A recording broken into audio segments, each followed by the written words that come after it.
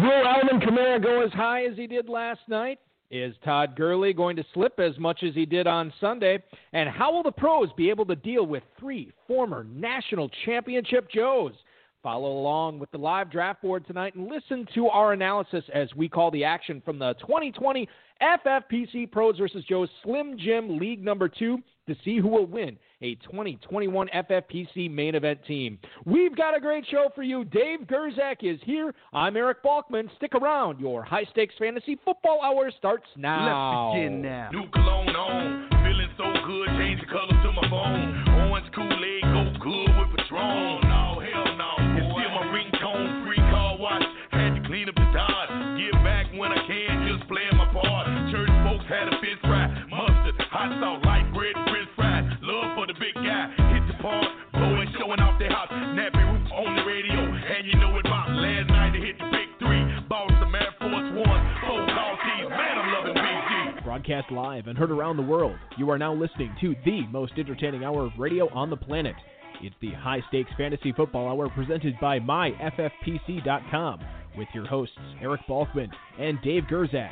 The High Stakes Fantasy Football Hour is your home for football analysis from the best fantasy players in the world.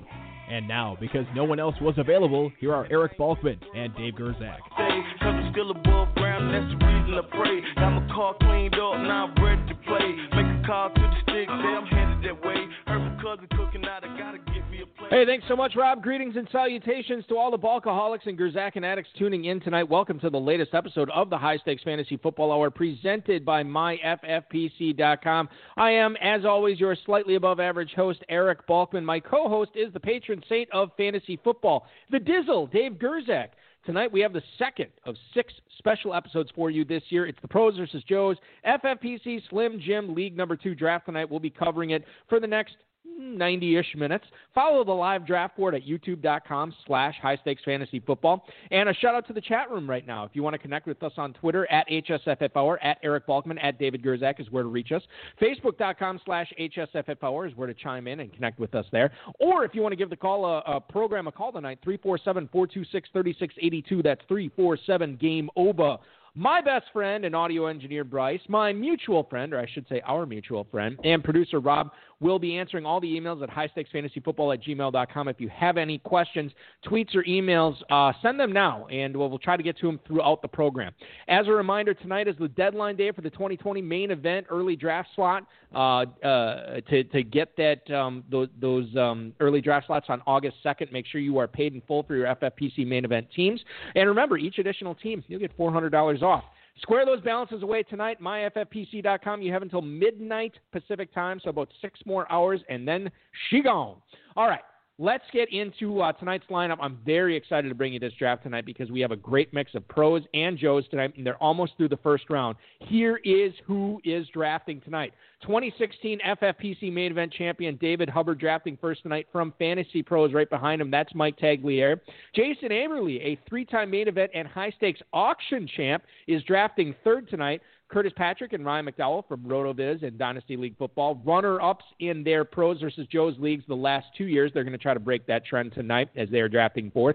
An FFPC rookie this year, Theo Greminger, is drafting fifth. The Athletics' Jake Seeley will be selecting sixth tonight. The 2018 Football Guys Players Championship overall winner Ross Lively in the 7th spot tonight. WGR Buffalo Radio's Mike Shope will be picking 8th, followed by Chris Birchby, a 26-time FFPC high-stakes league winner in the 9th spot. Sports Grid's Davis Maddock is in the 10 slot tonight. The 2015 FFPC main event champ Gary Allen in the 11th, and then Elliot Chris from Fade the Noise picking up the slack in the 12th spot tonight. Ladies and gentlemen, I want to bring you through the first round. First of all, a welcome to my co-host before I turn it over to my dulcet tones, or turn it back over to my dulcet tones. Dave Gerzak, how are you? I'm doing great. How are you, Balky? Doing a lot better than I thought I would be. You know, these slim drafts, this is a departure from what we've done in Pros vs. Joes the last couple of years. Normally we do a 28-round best ball draft. These are slims, 18 rounds, no kickers, no defenses, and as Fantasy Mojo Darren Armani says, no excuses. So this draft will fly by tonight. I expect it to be done in a little over an hour. Without further ado, we'll get into the first round. David Hubbard takes Christian McCaffrey, followed by Ezekiel Elliott to Mike Tagliere. Dave, 2 nights in a row, we do not have Saquon Barkley in the 2 spot, and that's where FFPC drafters have been selecting him. That's interesting. It's really something else. Yeah, this is crazy. So Barkley falls to the 3rd spot again tonight. Jason Aberle gets him there. Alvin Kamara to Patrick and McDowell in the cleanup spot, followed by Dalvin Cook to Theo Greminger. So 5 straight running backs to start off. It won't be 6 as Jake Seeley takes Michael Thomas. Derrick Henry to Ross Lively after that, and then Devontae Adams, the 2nd receiver off the board, and the 2nd receiver in the 1st round, drafted by Mike Shope there from WGR Buffalo Radio. Travis Kelce is the first tight end to Chris Birchby tonight. Miles Sanders, Kenyon Drake, and Joe Mixon wrap up the 1st round. Sanders to Maddox, Drake to Allen, Mixon to Chris. There's not much to say about the 1st round tonight, so I just want to get your thoughts sort of on the field tonight, Dave. Have we ever had 3 6-figure overall champions ever in one Pros vs. Joe's before? We have the 2015 and 16 main event champs in Hubbard and Allen in here, plus the 2018 Football Guys champ in Ross Lively. This is insane. That's a lot of dough. It's a lot of dough, and they're going up against some pretty stiff pros here tonight. I think, and, I'm hyperbolic as all get out, but I'll tell you this might be the most loaded Pros vs. Joe's draft we've ever had before. You're throwing out pretty big words there, but, it's impressive. Everyone's really good. Everyone's a really good player. Have we had a conversation about who you prefer in the 1st round between Miles Sanders and Kenyon Drake yet? Because I think that I prefer Sanders myself. You do? Okay. Now, despite the whole... Go ahead. Well, I mean, just because you brought this up, and I kind of agree with you. Yeah, the timeshare that they traditionally run a timeshare. Right, yeah. I think, Sanders is really – I'm coming around on him more because he just does look like a really high-quality athlete. He was behind Barkley. I feel like they're going to have to give him touches and have to give him carries. Boston Scott's pretty solid, actually, but he doesn't really compare. Drake, to me, he doesn't have quite enough of a track record as a feature back. I mean, not that Sanders doesn't necessarily either, but I do like the pedigree of Sanders over Drake. Drake, I think, was like the 2nd round or third round. He was a 2nd round pick, yeah. Yeah, and he took a while to get established, so I'm going to go with Sanders. All right, so let's move into the 2nd round here, and Elliot Chris kicks it off with Tyreek Hill at the 201, followed by Gary Allen's taking Chris Godwin, the first Buccaneers receiver off the board, to the 2015 main event champ there. Is Godwin. The 2nd tight end off the board, Davis Maddox takes him, and George Kittle at the 203. Josh Jacobs to Chris Birchby right after that to go with Kelce. Julio Jones, as Mike Shope starts off receiver. He is the only team to do so in this draft tonight. DeAndre Hopkins off the board to Ross Lively after that. Dave, are you on board with DeAndre Hopkins going after Jones, Godwin, and Hill? I mean, we haven't seen really Hopkins slipped this much before. As far as FFPC drafters go, over the last week in FFPC Best Ball Slims, DeAndre Hopkins is actually going off the board on average at the 206 as wide receiver 4. Yeah, I can see the argument. I mean, Julio's, he actually was scoring touchdowns last year, and that was always what was missing in his game. Godwin's going to get, blanketed with targets. So I really, I am a big believer in Godwin over Evans on that team. And Tyreek is just, he's talking 2,000 receiving yards. So I could see Tyreek over, even over Devontae Adams easily, actually. What's funny about that is I had that in the Scott Fish Bowl earlier this summer. I decided I was going to take a receiver with my 2nd pick, and Thomas is off the board, and I actually went with Hill over Adams there. Oh, there you go. And I think it's a little bit different. But maybe not so much. I like both of them this year quite a bit. All right, moving on. Nick Chubb falls about a half round later, a little bit less than a half round later, as where he went last night. The Athletics' Jake Seeley takes him at the 207, followed by Austin Eckler to Theo Greminger. Mark Andrews, the 3rd tight end off the board tonight, at the 209 to Patrick and McDowell. Aaron Jones and Clyde Edwards-Helaire, the running backs off the board after that to Aberle and Tagliere. And then completing the 2nd round is the 2nd Buccaneers receiver of the 2nd round. David Hubbard takes Mike Evans there at the 212. Clyde Edwards-Helaire, Dave, at the 211 tonight to Mike Tagliere. Normally goes at the 211. This is where FFPC drafters are taking him as the running back 14 in this format. You on board with that? I don't know if I am.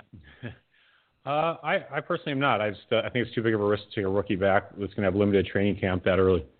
All right, so in Tagliere's defense here, and I don't know if we talked about this last night, but the winner of each of these leagues will get a 2021 FFPC main event entry for free.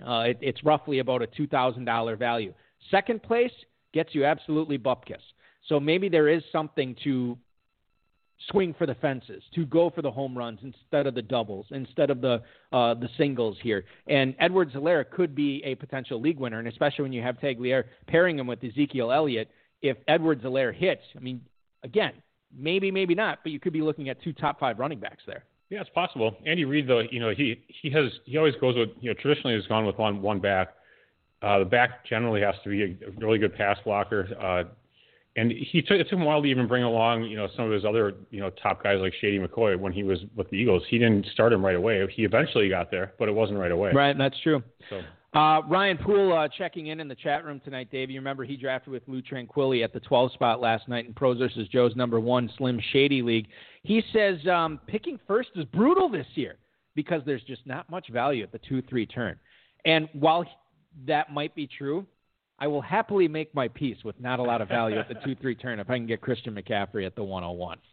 Yeah. That's my feeling on it. Yeah, I'm fine with the 1 pick. That covers up a lot of warts. And we'll see how these 101 teams turn out this year with the McCaffrey. It's interesting what the 2 #1 picks did in each of these 2 drafts as you're about to hit the 3rd round is they paired McCaffrey with the top quarterback. Yeah, so last night it was McCaffrey and Jackson. Mm-hmm. Tonight, David Hubbard pairs Christian McCaffrey after he takes Mike Evans in the 2nd, takes Patrick Mahomes as the first quarterback off the board at the 301. We've had this discussion with a few high-stakes owners over the last few months, and I think for the most part, it's been Lamar Jackson as people like him as their favorite quarterback this year. Jimmy Wagner, I know, called in last night, and we were talking with him. He was drafting in the 2nd spot. He actually likes Mahomes over Jackson as well. Do you have a preference when it comes down? And again, I think that it's safe to say Lamar Jackson will garner a significant more amount of rushing yards this year. I don't know if that makes him more susceptible to injury. I'm not sure how you look at that. Between Mahomes and Jackson, if you made up your mind that you're going to draft one of them and you have your pick of either one, who's it going to be? I'd roll with Lamar Jackson. I mean, the rushing yards, to me, he just has a higher floor. But, Mahomes was running the ball pretty well at the end of the, in that postseason. At the Super Bowl, he had a lot of rushing yards until he, had all those step backs. And won me the under on his rushing yards. But I think I'd still go to Lamar Jackson, although it's fairly close. They're both amazing. Yeah, they are both very good. All right, so let's talk about this next pick here from Mike Tagliere. He's getting a lot of airtime here. Juju Smith-Schuster at the 302. Smith-Schuster on average going at the wide receiver 11 at the 312. You think that's an overdraft given that he could have taken Galladay, Beckham, Robinson, Moore, Cooper, any of those guys are still out there? Well, they say Juju's going to run in the slot again this year. He's got Big Ben back, so he's got a lot of upside. And, there's no way he was coming back to him in the 4th round. So if that's kind of where he has him ranked, he has to take him there if he's going to go wide receiver. And, he has the 2 running backs. So I can't really fault the pick. I mean, it's early compared to ADP, but it's, if that's who he likes, that's who he likes. Yeah, you got to get your guys. I think drink, because that's the first time I've said get your guys this season, if I remember correctly. I would say, and the thing is, all those players – I think once you get past Evans, I think all the rest of the group, the next maybe like 6 guys or 5 guys are kind of on that next tier. Right. So I can see them being a little bit more interchanged, although ADP won't tell you that. The aforementioned Lamar Jackson is the 2nd quarterback selected. He goes to Jason Aberle tonight. DJ Moore for the rainbow start for Patrick and McDowell as they go running back, tight end, receiver to start. Balance, balance, balance. We heard it from Todd Burrows last night from the Run to Daylight podcast. Zach Ertz, the number 4 tight end off the board to Theo Greminger, followed by Allen Robinson to Jake Seeley. Then we see Leonard Fournette falling about another half round from where he went last night. Ross Lively gets him tonight at the 307. Le'Veon Bell and James Conner, a pair of former teammates, go back-to-back here. Real-life teammates, I should say. Le'Veon Bell to Mike Shope, and then you have James Conner to Chris Birchby as his number 2 running back.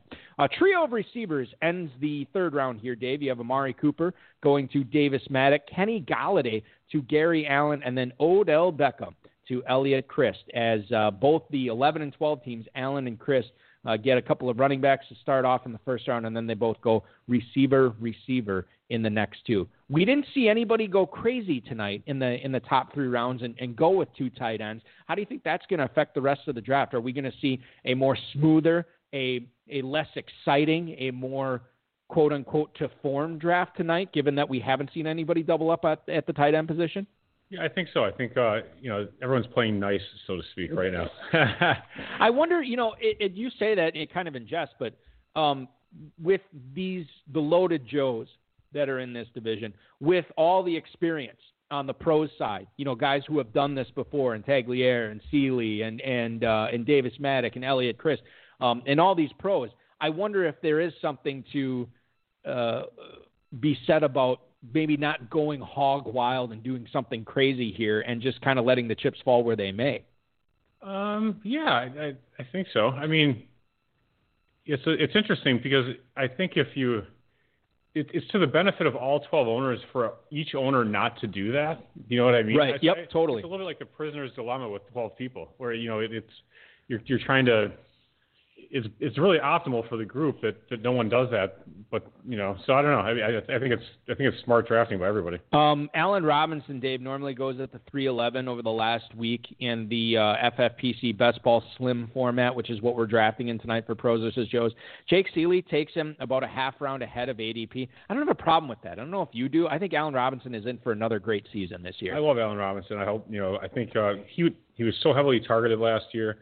He's separates so well on his routes. He just seems like he's always open. With improved quarterback play, he could do even better than last year. It's interesting, too, because normally he is being drafted as wide receiver 11. He goes as wide receiver 10 tonight, which is basically the same, but about a half round ahead. Maybe the receivers are getting pushed up a little bit tonight, and the running backs will fall. Time will tell on that. Moving on to the fourth round, Dave, and as Henry Muto pointed out in the chat tonight, no one likes Gurley in these. Second time he fell to the fourth round tonight. He falls to the 401. Amazing. And Elliott Chris gets a good deal there on Todd Gurley. He gets Mixon and Gurley in his backfield, Tyreek Hill and Odell Beckham out wide. That's not a bad way to start this. Yeah, if Beckham can actually stay healthy, he could be in really good shape. I like Gurley at the 401 for sure, followed by another guy, former fantasy royalty here, David Johnson at the 402 to Gary Allen.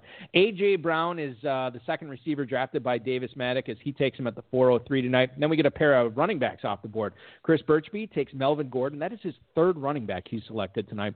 And then Chris Carson, the number 2 from Mike Shope here from WGR Buffalo Radio. He takes Chris Carson there. Cooper Kupp off the board to Ross Lively, followed by Adam Thielen, the number 3 receiver drafted by Jake Seeley. So, Dave, in a format where seemingly everybody is going running backs, tight ends, a couple of teams go quarterbacks.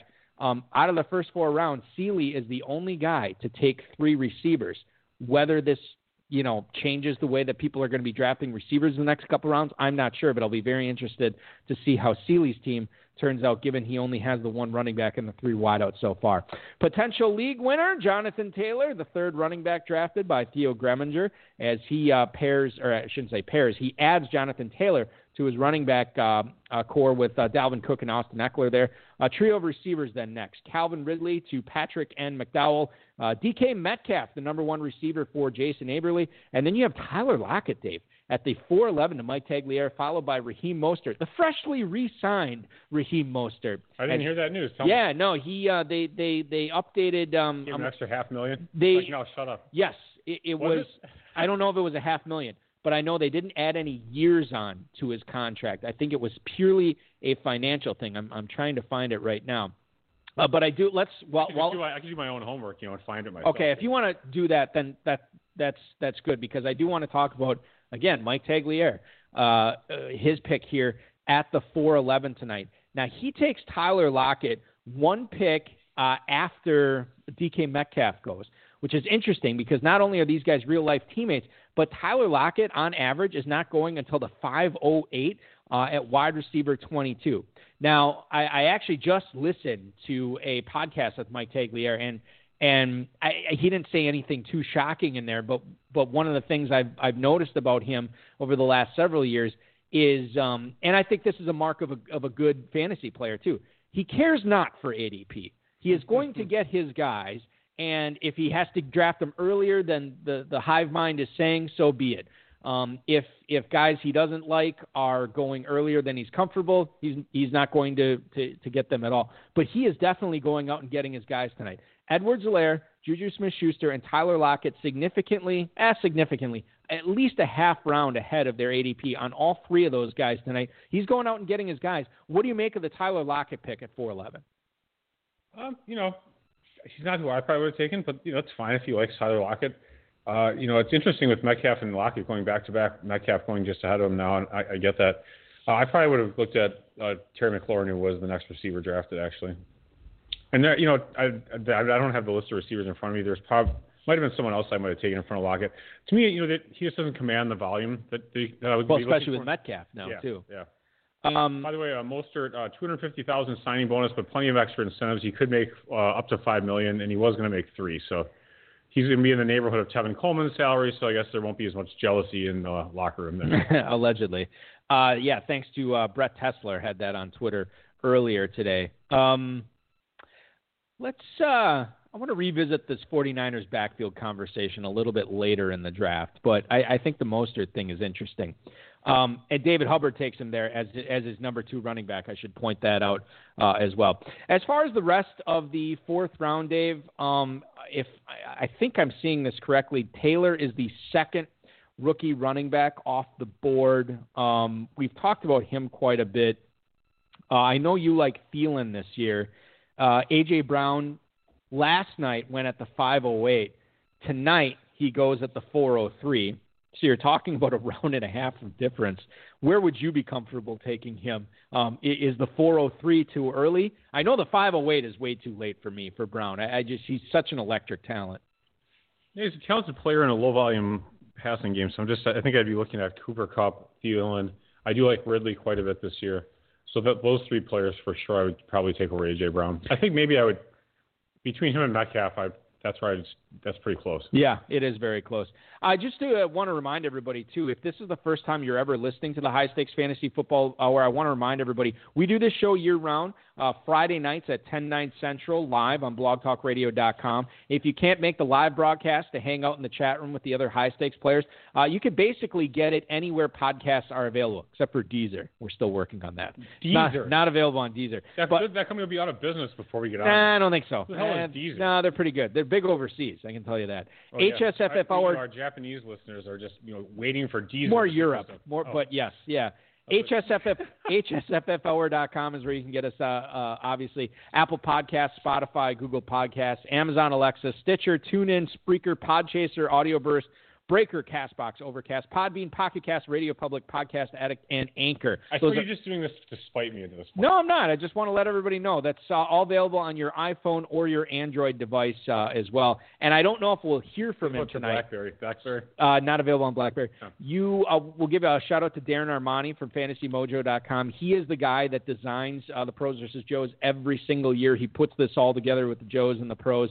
Check out his website, FantasyMojo.com. If you are in an FFPC league and you haven't subscribed to that, you need to do it right now. It is an absolute must. It is a wealth of knowledge, huge database of ADP, draft boards, and what have you at FantasyMojo.com. Check that out. Let's get to the 5th round here, Dave.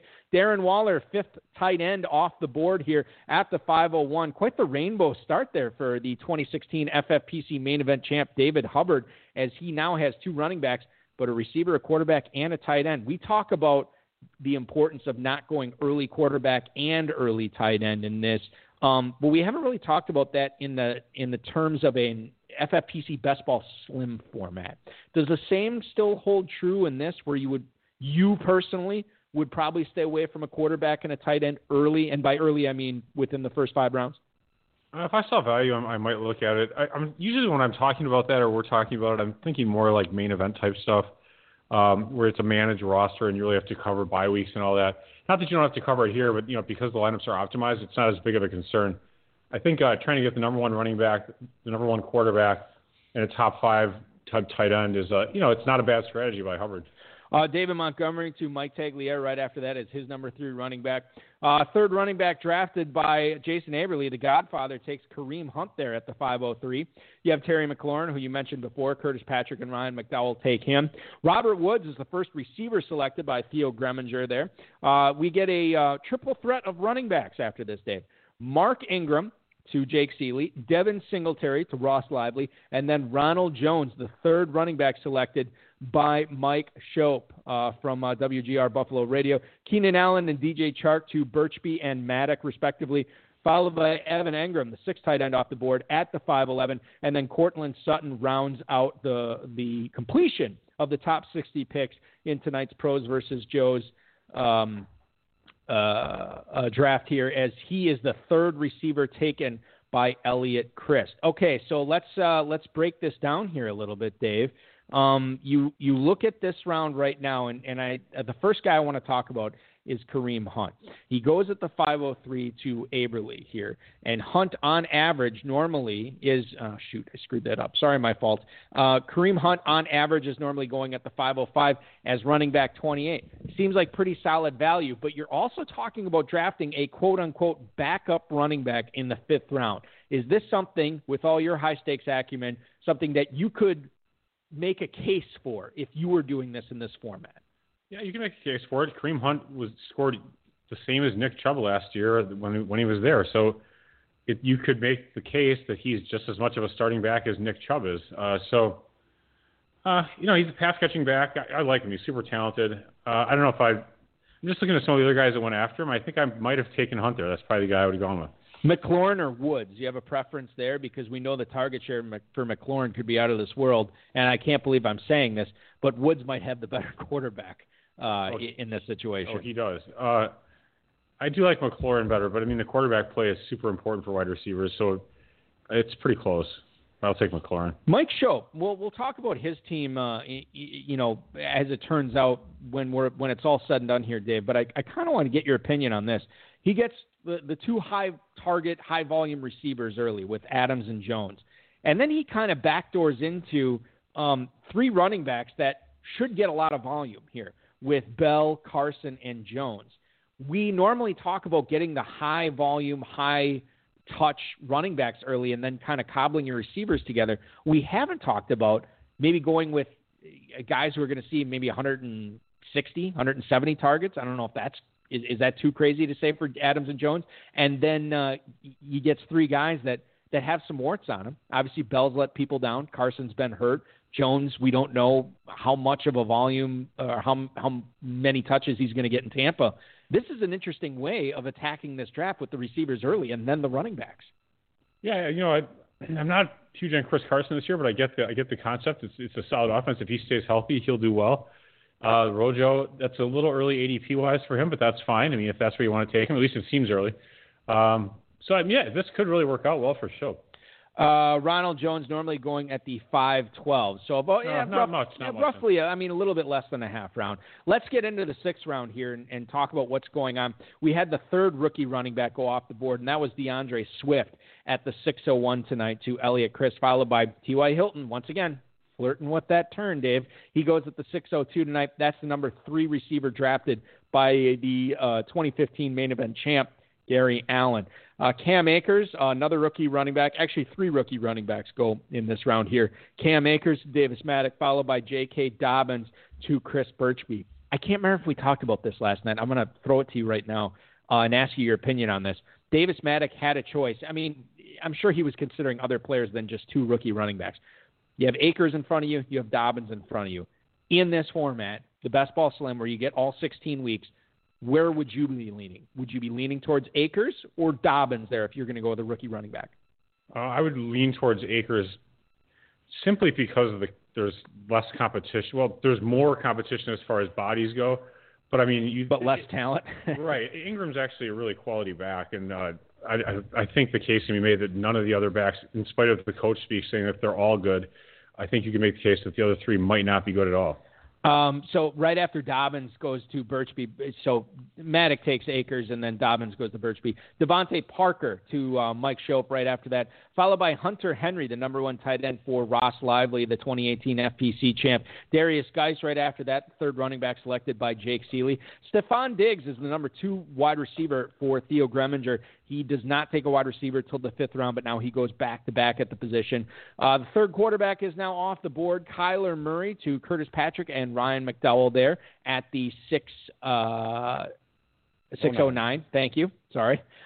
Marquise Brown. This math, it's not good. Marquise Brown to the 610 to Jason Aberle right after that is his number 2 receiver. A.J. Green to Mike Tagliere, and then Will Fuller to David Hubbard. Will Fuller, once again, getting some love in this format, Dave. I don't get it. I never will get it. But David Hubbard won a boatload of money in 2016 doing stuff like this, so far be it for me to criticize him. I don't think I could get on board with Will Fuller as my number 2 receiver, even given the talent he has assembled at the other positions. The case for Will Fuller is, he doesn't have great hands, and he gets hurt a lot, but, he gets open frequently. He's got a phenomenal quarterback throwing to him. There's not a ton of competition for targets there. So if he actually stays healthy, he might put up quite a good season. And is this his third year, right? Fuller? Yeah. Oh, I think it's more than that. 4th year? I think so. I'm going to look it up right now. I've been trying to think of all the years Meyer's been trying to trade him to me now. So it must be his 4th year he's coming. Yeah, at 2Packer on Twitter, who Dave and I are in plenty of private dynasty leagues with. That's sort of why I think 2Packer plays dynasty, to try and trade, to acquire Will Fuller and then try to trade him. And try to trade him for a hilarious amount of picks. Yes, exactly. Dave, this is Will Fuller's 5th year. 5th year. He was the 21st pick in the 2016 draft, so that would be 16-17, 18-19. This will be his 5th year. 26 years old. How many games has he played, I wonder, in his career? Now, that is a great question. question. He hasn't played 3 full years worth of games. I actually forgot he went to Notre Dame. I totally forgot about that. I don't know. It seems bizarre. Okay, I can tell you this. He played – okay, let's put this to you right now. Play a little guessing game here, Dave. All right, I won't look it up then. So, don't look it up. 64 games is the total he could have played. Yes. Over the course of his career thus far. Now, the total I'm going to give you. You're going to be a total, and I'm going to do an over-under? Includes – no. You're going to guess how many games he's played. All right. But the total that, when I reveal the amount, this includes games he left early. Okay. So this how many games has he started and completed? Not started, just played in. I'll give you this. He has started one fewer game than he's played in his career, so it's basically the same number. Okay. So 64 is the total. How many games has Will Fuller played in? Go to the BTR chat here, see if anybody's got it. 46. Great guess. Bad Price is Right guess. 42. Yeah. He played in the last 42. It's interesting because he played in 14 games his rookie year. Yeah. Then it went down to 10. Yeah. Then it went down to 7. and then it's last year he played in 11 games. Oh my God! Hard for me to get on board with that. For his hamstring, all these. I don't. Soft tissue injuries? Soft tissue injuries. I don't think he's had like broken bones or mental health or anything like that. I think it's all been soft tissue. I don't. Mental health. Well, that's another thing. A nervous breakdown. Well, whatever it is. I don't want to make light of it, but that's an issue that certainly people are dealing with in the real world and in the NFL too. Yeah, especially nowadays. See Antonio Brown. Yeah. Okay, so Will Fuller goes at the 6-12 there. Let's move on here and talk about the 7th round, Dave. Tyler Boyd to David Hubbard as his number 3 receiver. Dak Prescott, number 4 quarterback off the board to Mike Tagliere. Jarvis Landry and Michael Gallup back-to-back there to Aberle and then Patrick and McDowell. Quarterback round here. Deshaun Watson, number 5 quarterback to Theo Greminger here tonight at the 7:05. Hayden Hurst will be the starting tight end for Jake Seeley, and the Fightin' Seeleys from The Athletic there. Julian Edelman, the number 3 wide receiver taken by Ross Lively, followed by Russell Wilson to Mike Shope. That is the number 6 quarterback. Nope. Yes. 6 quarterback off the board. Tyler Higbee, remember him last night, the Scott Engel, in what seemed to be the 101? It was actually the 4th round. Tonight he falls to the 709. Damian Williams off the board to Davis Maddock as his number 3 running back. at the 7-10. Philip Lindsay off the board to Gary Allen at the 7-11, followed by Jared Cook at the 7-12 to Elliot Christ. Where does Lindsay normally go? What's his ADP? I was actually hoping you were going to talk about something other than that because I wanted to look that up. Oh, sorry. That's okay. Last night he went pretty late. Yeah. One owner, was that Mr. Consistency? Yes, it was. That was Bob Lung from Big Guy Fantasy Sports. He was the one who had he had Fournette and Barkley, if I recall correctly. Was that right? Yep. And he was kind of weak at running back, and we were like, oh man, you got Lindsay at pretty late. It seemed like to me. Was that his number 3? I thought he had one more. Yeah, it was either his third or fourth. James White-ish. Yeah, James guy. White and Lindsay. Wow, it's amazing we still remember this. Yeah, well, one whole day it was less than 24 hours ago. Philip Lindsay last night went at the 12-10. 12-10. Yeah, wow. Thanks to Ryan Poole pointing that out in the chat room right now. His ADP over the last week, 9-12. 9-12. So he's going early tonight. Splitting the difference here tonight as he goes at the 7-11 here. Talk about Davis Maddox here. This pick is interesting with Damian Williams because he didn't have Edwards-Helaire. Mike Tagliere had him at the other end of the board at the 2-11. This is a good lesson for everybody out there. At least I'm on board with this pick. Just because you don't have the starter doesn't mean that there's not value in drafting the backup. Even in the 6th round when you're talking about such an exciting situation as the Kansas City Chiefs backfield. You're presuming that Damian Williams is the backup? Who do you think is? Right now? Yeah. It sure as hell isn't Damian Williams. He's the starter right now. Oh, it's even a better value. I mean, in all honesty, what do you think Andy Reid would say right now if you asked Andy Reid, hey, who's the starter? Oh, the rookie piece of crap that we drafted who hasn't proven well, he's not going to call him a piece of crap. He's like, the rookie who's done nothing whatsoever, hasn't even had a padded practice in the NFL. Right. Who's the guy that had the story about they texted Mahomes when they were on the clock at the 32 pick on Thursday night of the NFL draft, and they said, hey, what do you think here? And he said Clyde. He texted back Clyde. And I don't know if that was Reed or the GM or whoever it was, but they like this guy quite a bit. Yes. Okay. Yes. So let's pose this question to you, my friend.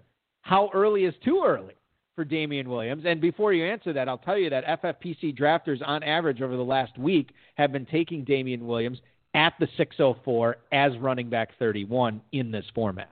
Yeah, I think when you're here in the late 7th round, I think this is where I would look to take him. I would not reach to take him in the 6th round. In fact, I maybe would take him over Geist. I just don't like Geist. Sorry there. No, I'm with you on that. I'd take him over Geist. But I mean, there was a pretty big gap between, you have the three rookies kind of finish that tier, and then you had Geist kind of sitting on Never Never Land, and then you get onto the Damian Williams, James White, Cohen. Lindsay usually goes a little bit later. So I think, Williams is actually usually in that tier above that. So I think that's a really nice value for Davis Maddox. Yeah, it's kind of funny because running backs like J.K. Dobbins normally goes after him. He's like right around Ronald Jones, Mark Ingram. Right, yeah. So I think that is a nice little value there. At that point, even if it's someone, let's say if it's Geist, where does Geist normally go? Not that much after. Darius Geist is actually going, I just had it. Son of a gun. 705. 705.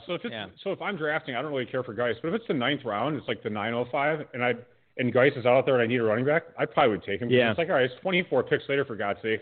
And the wisdom of the crowd tell me I should have taken him 2 rounds earlier, so I'm going to just take a shot at it. He put out a tweet today saying he's all good and ready to go, like medically checked out. And I'm like... And he could be. You should have tweeted that out like in April. I don't feel great about it in late July that he says, hey, guys, I'm all good. Come get me. I don't know about that. Moving on here until the 8th round, 801. Let's kick this off. So when we last talked about the 7th round, Jared Cook was the final pick there to Elliot Christ. Chris doubles up on tight end here as he goes Cook and Gesicki. Then James White, the number 4 running back drafted by Gary Allen. Christian Kirk to Davis Maddox. Brandon Cooks is the number 2 receiver to Chris Birchby. T.J. Hawkinson will be starting for Mike Shope. Dave, I think you'll have some thoughts on that shortly. And then Deontay Johnson, the number 4 receiver to Ross Lively. Back-to-back tight ends here in the 7th and 8th for Jake Seeley from The Athletic. He goes Hayden Hurst in the 7th. Right here, Rob Gronkowski. That's right, Rob Gronkowski backing up Hayden Hurst. You heard about that. You heard it here first. Marvin Jones, the number 3 receiver to Theo Greminger, followed by Tariq Cohen to Curtis Patrick and Ryan McDowell, of course, from RotoViz and Dynasty League Football. That's their number 2 running back. That's juicy. Let's talk about that. Noah Fant and Jonnu Smith, back-to-back tight ends to Aberle and Tagliere. And then Mecole Hardman to David Hubbard here at the 8-12. I don't think David Hubbard plays in a ton of best ball leagues, but this is a pretty standard's the wrong word. I mean, cookie cutter is the wrong word, but you can see what he's doing here as far as his makeup. He gets the elite running back obviously right away. That's a no-brainer. He gets the 1A, 1B quarterback here. He gets a top 5 tight end, and now he starts building up big play receivers, Evans, Fuller, Hardman, and then he gets the consistency, in quotes, with Tyler Boyd here. Not a bad way to make your team as dominant as possible from the 101. Yeah, I mean, we talked about Hardman yesterday, and we both preferred Watkins over Hardman, so I guess that's the player that, is the one I would toss out, so to speak. But, it's fine if he likes him. All right, so 1, 2, 3, 4, 5, 6, 7, 8, 9. There were 9 tight ends off the board when Elliot Christ was up at the 7-12. He goes back-to-back tight ends with Cook and Gesicki. I don't know how you feel about that, but if I'm going to wait on tight end and there's 9 of them off the board, I'm probably going back-to-back, and I feel pretty good about myself getting Cook and Gesicki there. Yeah, well, when I was looking at what he did, I think he realized that Birchby then took Higbee. So Birchby took the second. Right. He was the first guy to take a second tight end. So then he pressed the run here, and you saw the run really go after he took Cook and Gesicki. Because then all the other guys that hadn't taken tight ends realized they had to get one. And then the other people that had one tight end are like, oh, maybe I'll grab a second one. And you saw that happen in the next 2 rounds here. You see it even still going on now. We are not halfway through yet, but I'm going to ask you about Chris Birchby's wide receivers here from the 9 spot. Only Keenan Allen, only Brandon Cooks. Winning strategy here to load up on tight ends and running backs and fill in the receiver cracks later. You think he's going to be able to do it? I think he could, sure. I mean, it's possible. Allen and Cooks, they're both veterans. I really like that those are what I would call like low-risk picks, in that all they have to do is stay healthy and have a typical one of their seasons. And he's got 2 fine wide receivers. And it's still the 9th round. He's got plenty of time to grab receivers. Mike Shope was one of the last teams, not the last, but one of the last teams to wait or to grab a tight end. He gets Hockenson here, Dave. I was Team Hockenson 3 or 4 months ago, and you never were. Quite frankly, I don't think you have been basically since October of last year. I think you've been pretty down on TJ. Yeah, you know why? It's because he pissed me off. He's on a couple of my dynasty teams. He made me mad because he sucks so bad. Did you end up trading him anywhere? No. Are those tight end premium leagues at all? Dynasty leagues? I'm in some, but I don't own Hockenson in a tight end premium league. So I guess even me and I own TJ Hockenson in a couple of dynasty leagues, non-tight end premium. I don't think I'd be on board with him as my starting tight end here. It's a little dicey. I mean, good for him that he gets Russell Wilson at quarterback and he still has 3 running backs and 3 receivers there. But I think I would have rather have had Gronk. I definitely would have rather had Fant. I don't know how you're feeling. You might have rather had Dallas Goedert than TJ Hockenson at that point. It's possible. I mean, it depends on who else he grabs at tight end. Hockenson, I read a lot of his article, and they compared Hawkinson's rookie season to rookie seasons of other elite tight ends, and it's actually kind of fairly comparable. So I actually felt a little better having read that article. Right. But I guess we'll just see what happens. I mean, they did draft him, 10th overall, and that it was it was 10th or 11th, somewhere around there. Yeah, right around there, around the same range where Ian got picked by the same team. Yeah, good point. So yeah, I don't want to crap all over Hockenson. I mean, there's a chance he could have a really good sophomore season. I mean, and if he does, Mike Shope's team's are looking pretty good here. Yeah, it is. I mean, he still needs to address tight end. Is kind of the point I think we can both make, is that he can't be feeling super comfortable with a second-year tight end who did really virtually nothing except for the first game of the season. Tariq Cohen, well, I'll tell you what. Let's save the Cohen conversation for Patrick and McDowell for later. I'll get to that shortly. Let's kick off the 9th round here as this draft has moved on to the second half, and they are in the 10th. Blake Jarwin to David Hubbard as his number 2 tight end, him at the 9:01 tonight. Latavius Murray to Mike Tagliere. Now, bear in mind, Tagliere had Ezekiel Elliott, and he goes with Latavius Murray there instead. And I can bring this up right now because Tony Pollard just went off the board in the 10th round to Davis Maddock. I think that's interesting. And there might be some Twitter back and forth here, too, because Tagliere took Edwards-Helaire at the 2:11. Davis Maddock takes Damian Williams at the 7:10. Tagliere takes Ezekiel Elliott at the 102. Davis Maddock takes Tony Pollard at the 10:03. Kind of interesting stuff there. And we'll see if that plays out. But Latavius Murray, again, Tagliere didn't have Kamara, but he still took him over Pollard. I think that's interesting. Dallas Goedert to the Godfather, Jason Aberle as his number 2 tight end. Kerryon Johnson and Alexander Mattison after that to Kerryon Johnson to Patrick and McDowell, Alexander Mattison to Theo Greminger. Deebo Samuel, the number 4 receiver drafted by Jake Seeley, he grabs him at the 9:06. Duke Johnson to Ross Lively right after that in the middle of the 9th at the 9:07. Darius Slayton, 4th wide receiver taken by Mike Shope. A couple of quarterbacks around a running back here. Josh Allen to Birchby, Keyshawn Vaughn to Maddock, Tom Brady to Gary Allen, and the last pick of the 9th round is Austin Hooper to Elliott Christ. Dave, we talked about Christ going with the back-to-back tight ends in the 7th and 8th. Is Austin Hooper overkill at the 9-12 there, given how late he waited to grab his first tight end? Or is this, because I know you've done this in fantasy leagues with quarterback before, haven't seen you do it with tight end, but do you think that's overkill there to go Cook, Gesicki, and then still go get Hooper? Yeah, I think it is a little bit. And what I'm kind of wondering is, I wonder if he was considering Hooper when he took Cook and Gesicki, and then he was all mad because he came back to him and he was like, right. Hooper's still there? Forget it, I'm taking it. I've done that before plenty of times. So I could, if that's the case, I could see that argument. He's getting almost a full round of value on Hooper there as far as ADP goes. Yeah, I mean, now actually with him doing that, it really does press the other owners that only have one tight end. Even if you have, Maddock and Birchby, you have Kelsey and Kittle, you probably still need another one. Well, actually, I'm sorry, Birchby has Higbee, but Maddock only has Kittle. You gotta grab another one eventually. It's kind of interesting there too for Chris. He took 3 running backs in the first 6 rounds. He had 3 receivers in the first 5 rounds.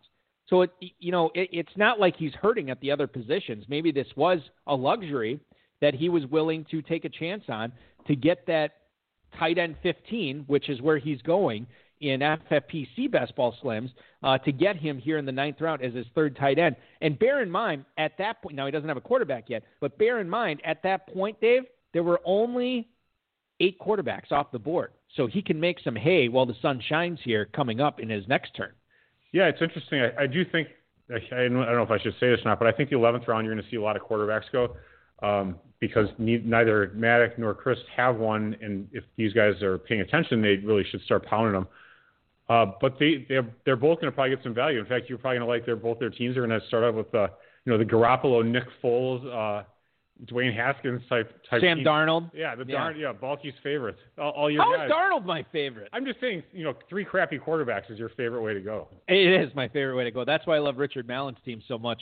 From last, in fact, I think Sigmund will. I could be speaking out of order here, but I think he was referring to Mallon's quarterbacks last night because Richard Mallon did not take one out of the 8 spot. He did not take one until round 15 out of an 18-round draft last night, or no, round 14, I think it was. Yeah. No, it was round 15. Was it? Because he got Mims in the 18th. He went 15, 16, 17 quarterback, and what did he say? He said he's like, nice job taking the quarterback tank to empty. On that, or something to that, and I thought that was pretty good. Okay, so Hooper goes with the final pick of the 9th round here. Dave, let's get on to the 10th round. Elliott Chris goes with Jamison Crowder as his number 4 receiver. Jack Doyle to Gary Allen as his backup tight end to Evan Ingram.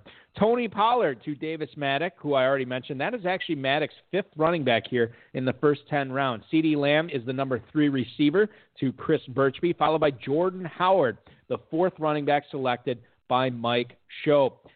Jay Sternberger, my guy, is backing up Hunter Henry for Ross Lively in this format this year. Matt Ryan, the first quarterback selected by Jake Seeley. Chris Herndon off the board to Theo Greminger. And then Zach Moss goes to Curtis Patrick and Ryan McDowell. Mike Williams and Sterling Shepard right after that to Aberle and Tagliere. And then Tevin Coleman to David Hubbard here in the 10th. And I'll bring this up here as we wrap up the 10th round, Dave. David Hubbard already had Raheem Mostert. Is it enough in an 18-round best ball slim to just go to bat with Mostert and Coleman in the 49ers backfield, or is there more to be done there?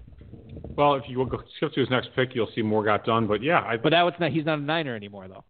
No, I know he's not. But I'm saying that I'm talking about just grabbing a running back yeah. team. Right.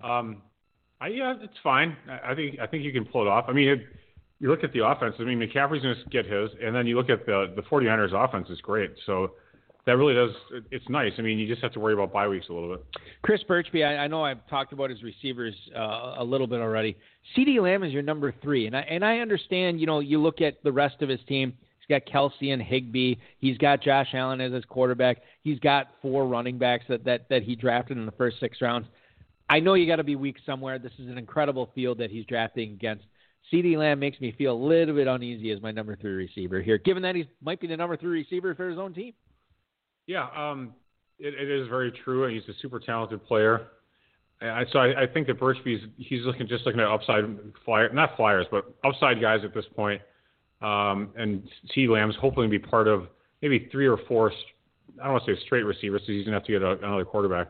But he might not need to take another running back. When you have Jacobs, Connor, Gordon, and Dobbins, I don't even see the need to take another running back necessarily. All right, I want to bring up a few pairs of names here and see if I'm just losing it or if there's something here. Dave, tonight, Matt Breida, Jordan Howard, separate teams. David Montgomery, Tariq Cohen, separate teams. Edwards-Helaire, Damian Williams, separate teams. Murray and Kamara, separate teams. Hunt and Chubb, not on the same team. Kerryon Johnson, DeAndre Swift, not on the same team. Moss and Singletary, not on the same team. Ingram and Dobbins, separated. It goes on and on and on and on. It's trying to lock up a backfield as much as you and I have talked about the importance of doing it in a closed league like this. Are we overrating it a little bit? Because these talented drafters here, by and large, with the exception of maybe Hubbard at the 1 spot with the Niners running backs here tonight, they've avoided it. It hasn't been a big deal to them. Smart, stupid, indifferent? How do you feel about this? Theo got Dalvin Cook and Alexander Madison. That is true, yeah. But I think it's fine. I mean, you can go any direction you want. If you're going with a little bit more of a receiver-heavy team and you're running backs later, I think you're fine just taking stabs at other players. And some people just don't like to handcuff. When it's an 18-round format, it does limit you a little bit because then you're tying up 2 roster spots on one team in one position. So I kind of get it. If you want to just take some stabs at other players' backups or other players like standalone, like Zach Moss, for example, he's going to have some standalone value. I mean, the right. 4 role. So I can see that pick. And Kerryon Johnson, he's going to get carries almost for sure. So I can see that as well. And a lot of these guys, there's so much time sharing going on in the NFL. I totally get it. As a reminder, this is the first year in the FFPC Pros versus Joes. How many years have we been doing this? 10? Too many? No, thank you. I don't know. It's getting. If it hasn't been a decade, it's close. This is the first time we've ever had a best ball slim. 18 rounds, no kickers, no defenses. And if you want to play in a format like this, go to myffpc.com. Not only do we have the best ball slims active there, but the best ball classics are there, as well as the Terminator satellites, Superflex, plenty of different best ball leagues to choose from. And don't forget our FFPC Terminator tournament coming up, I think, in about 5 days. We kick that thing off. You'll definitely want to jump in that. $350 for an entry, $1,000 if you want to pick up 3 teams. $25,000 grand prize this year. Huge prize pool. Check that out at myffpc.com. We'll tell you about a few of the more leagues if you want to play for the big money, the 6 figures, the $500,000. Stay tuned, and we'll talk to you about that when you can sign up for that. Moving on to the 11th round here. Matt Breida to David Hubbard at the 11:01 as his number 4 running back. That is the 2016 FFPC main event overall champ. Anthony Miller off the board to Mike Tagliere at the 11:02. Chase Edmonds goes to Jason Aberle as his number 4 running back. The first team to back up a quarterback, it was Curtis Patrick and Ryan McDowell from RotoViz and DLF. Drew Brees is going to be backing up Kyler Murray. That's 2 consecutive Pros versus Joes drafts, Dave, where Drew Brees was drafted as a backup. I guess not that all that surprising now that I say it out loud. Drew Brees is normally being drafted as quarterback 12. So, half the time he's probably being drafted as a backup. Not a big deal. Henry Ruggs right after that to Theo Greminger, followed by Preston Williams, the receiver for Miami, to Jake Seeley. Jared Goff will be the top signal caller for Ross Lively as he goes at the 11:07 tonight. Jerry Jeudy to Mike Shope. John Brown to Chris Birchby. Jalen Rager to Davis Maddock. And Emmanuel Sanders to Gary Allen. Those 4 receivers all go in the 11th round. Marlon Mack wraps up things here in the 12th, going to Elliott Christ. If you had Jonathan, well, I guess this is more of a rookie running back discussion, Dave. How important is it, and we'll frame it with Edwards-Helaire, Jonathan Taylor, J.K. Dobbins, and DeAndre Swift. If you draft one of those guys in this format, or just really any 12-team closed best ball contest, how important is it to get the other guy later to you if you're drafting one of those rookie running backs, trying to lock up that backfield? Do you care or do you not care? Specifically for the rookies only. Well, you have to look at each one. I mean, with Edwards-Helaire, you have to spend a 6th-rounder, 7th-rounder on Damian Williams, so I'm probably not doing that if I were to do it. Jonathan Taylor, I would take a look at it because, what's his name? Marlon Mack's pretty cheap. So I think I would look at trying to do that, sure. Dobbins and Ingram, no, because they're back-to-back. Back-to-back. Yeah. Akers and Darrell Henderson, possibly. But the thing with that, I probably would just look at either Akers or Henderson, whichever one I preferred. I mean, I kind of prefer Akers at this point, but Henderson's, could be a value. Because you still have to deal with Malcolm Brown possibly, too, so there's always that possibility. And then Swift and Kerryon Johnson, I would actually look at that for sure. I think that's one I would consider. We have talked about the rookie running backs. What about the rookie receivers here, Dave? Are you on board with any of the rookie receivers? I guess this is just more of a question in general, not necessarily this format, but this year, given the truncated offseason, wide receiver is not the easiest position to get accustomed to in the NFL. And you look at some of the landing spots for some of these guys. CeeDee Lamb goes to Dallas, where there's already 2 established guys there. Jerry Jeudy goes to Denver, where he's got to deal with Courtland Sutton and Noah Fant. You have Jalen Reagor, I guess, is in a prime situation. Justin Jefferson just has to deal with Thielen. Are you on board with any of these guys this year? Do any of these rookie receivers excite you from a redraft perspective? Yeah, I like Jerry Jeudy. I think his route running, he gets open consistently. He's going to be open immediately from day one. And I think that he's going to start from day one too. So, I mean, he doesn't have to worry about Amari Cooper and Michael Gallup like CeeDee Lamb has to, even though Lamb will be out there in 3 receiver sets. Ruggs, you still make the argument that maybe he's just a speed demon. I don't like Reagor compared to, I just think Judy is the guy for me. All right. I want to ask you about John Brown, who went off the board to Chris Birchby here. Take a drink. We're talking about Chris Birchby's receivers again. I feel like I've been doing this every 5 minutes. Nice. John Brown is still in Buffalo, Dave, but joining him in that wide receiver core this year is Stephon Diggs, who comes over from Minnesota. And I feel like those guys aren't necessarily complementary to each other. I think that what John Brown does really well, I think Stephon Diggs does pretty well too. And I'm curious to your thoughts about, because Brown had a pretty good season last year with Josh Allen throwing to him. Early on, and then he fell off a lot in the middle of the season. So you're kind of off John Brown then this year. Yeah, not a huge fan of John Brown, although he did stack him with Josh Allen. So he's got the Allen Brown stack, right? And he drafted him 3 picks ahead of where he normally goes. So I mean, it wasn't an overdraft at all. Yeah, it's fine.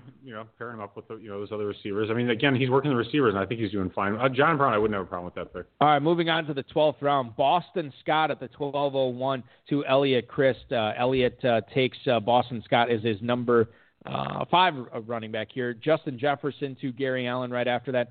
Irv Smith. A young tight end with an old name. I know. I was just thinking that. I love that name, Irv. It's so annoying. It's like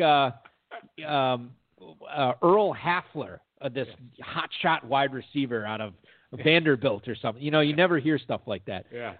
That's not a real person, by the way. Irv Smith off the board at the 12:03 tonight. Sammy Watkins to Birchby. So Birchby really focusing in on these receivers now, Dave, as he takes Sammy Watkins at the 12:04. Curtis Samuel off the board to Mike Shope right after that. That is Shope's number 6 receiver. Golden Tate to Ross Lively. And then you have Darrell Henderson going to Jake Seeley there at the 12:07 tonight.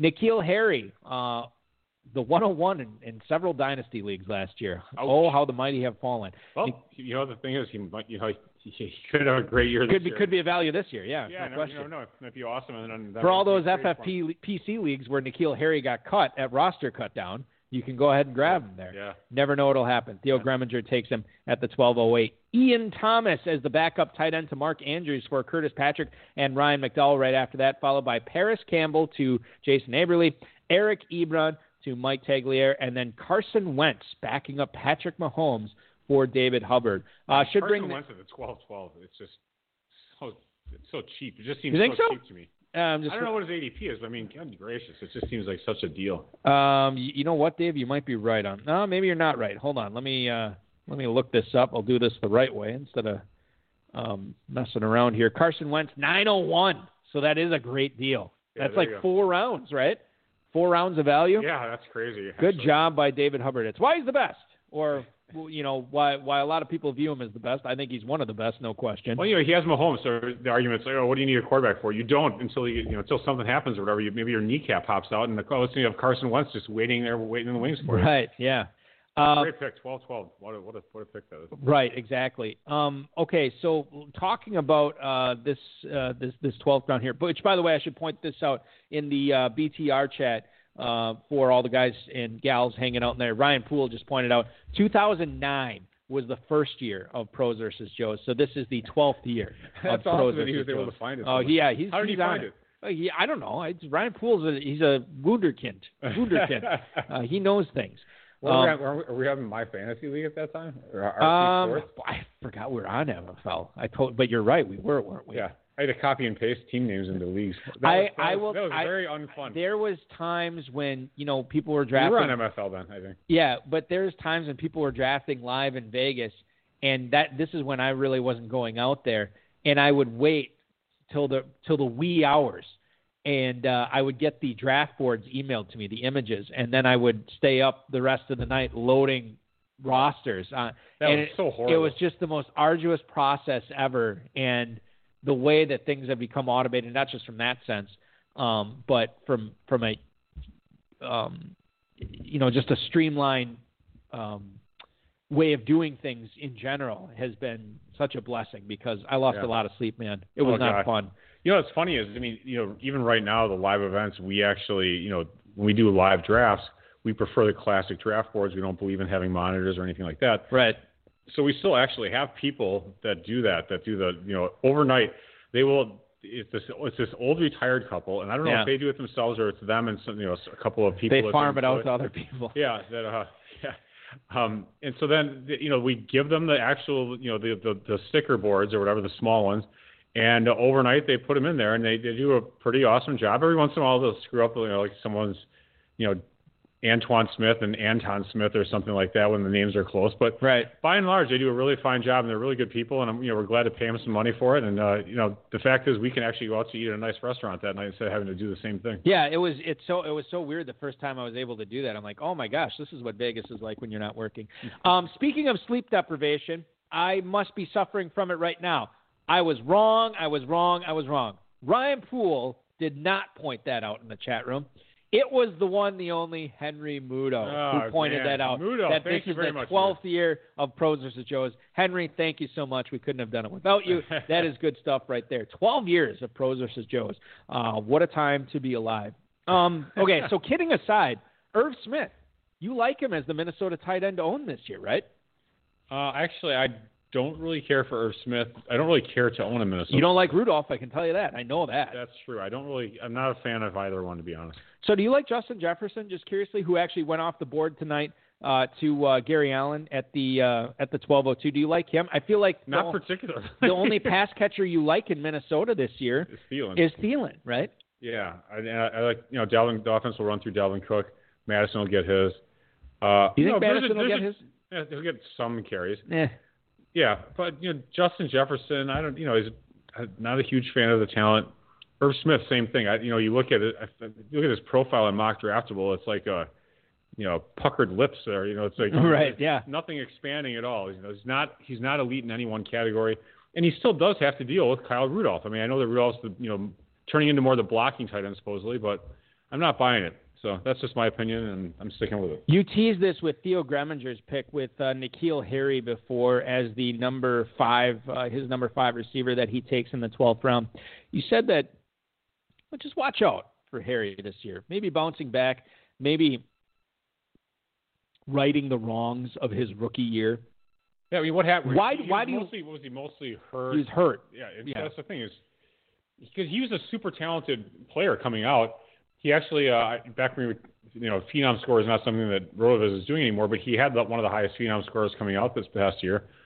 The team invested a high pick in him, and all of a sudden is he just to be forgotten? I don't think so. I mean, he's a talented player, and I think the Patriots are going to do whatever they can to make him successful. It's kind of interesting because I'm trying to think how it went down last year, but the number 32 pick in the 2019 draft and the number 32 pick in the 2018 draft were both skill position guys. And the 2019 draft and the 2020 draft, they're both skill position guys and players that we didn't really see coming. We didn't necessarily see the Patriots taking N'Keal Harry at 32. We didn't necessarily see the Chiefs taking Clyde Edwards-Helaire at number 32 this past year. And it drastically changed the front end of dynasty drafts this past year, right. In the past 2 years, really. It's so weird to see how things like that work out. And so if you're a first-round pick, every team has like a fifth-year option. Is that not correct? Yes, correct. So, I mean, not that this is a huge deal, but the Patriots now have a fifth-year option with Harry. If he'd been taken with pick 33 or 34, it's a 4-year deal. Right. So, I mean, they want to develop him. They have a shot. They have an extra year to work with him and figure it out. If you were a running back in this year's, this is not really a fantasy question. This is not really a fantasy question. This is more of a real-life football question. Wouldn't you rather have been Jonathan Taylor, where the team doesn't have that fifth-year option, than Clyde Edwards-Helaire, who goes at like 5 or 6 picks before him, but he's that first-round pick, and then the team can keep him under control for that extra year, whereas the Colts can't do that with Taylor? Yeah, it's an interesting way to look at it. I see that argument. Yeah, I get it. If you're good. Yeah. I mean, I think because it's the Chiefs and because they're great and you're playing with like the world champs or whatever, it's like, I think I'd be fine being Edwards-Helaire and I guess I'm stuck with this awesome team and a $450 million quarterback. Exactly. And that's my next point too, is because at some point the Bills are going to come due for the Chiefs, and maybe they're going to come due at the same time Edwards-Helaire is getting free agency in front of them too. It's possible. Although, if he's a successful running back, if they win a couple more Super Bowls and he tests free agency, he might have a few rings and he might move on. So, it depends on what you value as winning. If he does well, he's going to get paid eventually. I think he'll be all right. You had mentioned earlier in the broadcast that you thought round 11 was going to be the quarterback round. Am I misspeaking? I was wrong. Totally wrong. You were, I wouldn't say totally wrong. You're pretty close. It was round 13 where they all went off the board. Off. Well, I mean, 2 rounds, whatever. You're talking about the middle of a draft. Who knows what these guys are capable of. Let's take you through the 13th round here. Brashad Perriman at the 13:01 to David Hubbard. Greg Olsen is the number 3 tight end drafted by Mike Tagliere there at the 13:02. Aaron Rodgers backing up Lamar Jackson for Jason Aberle, followed by Antonio Gibson to Curtis Patrick and Ryan McDowell.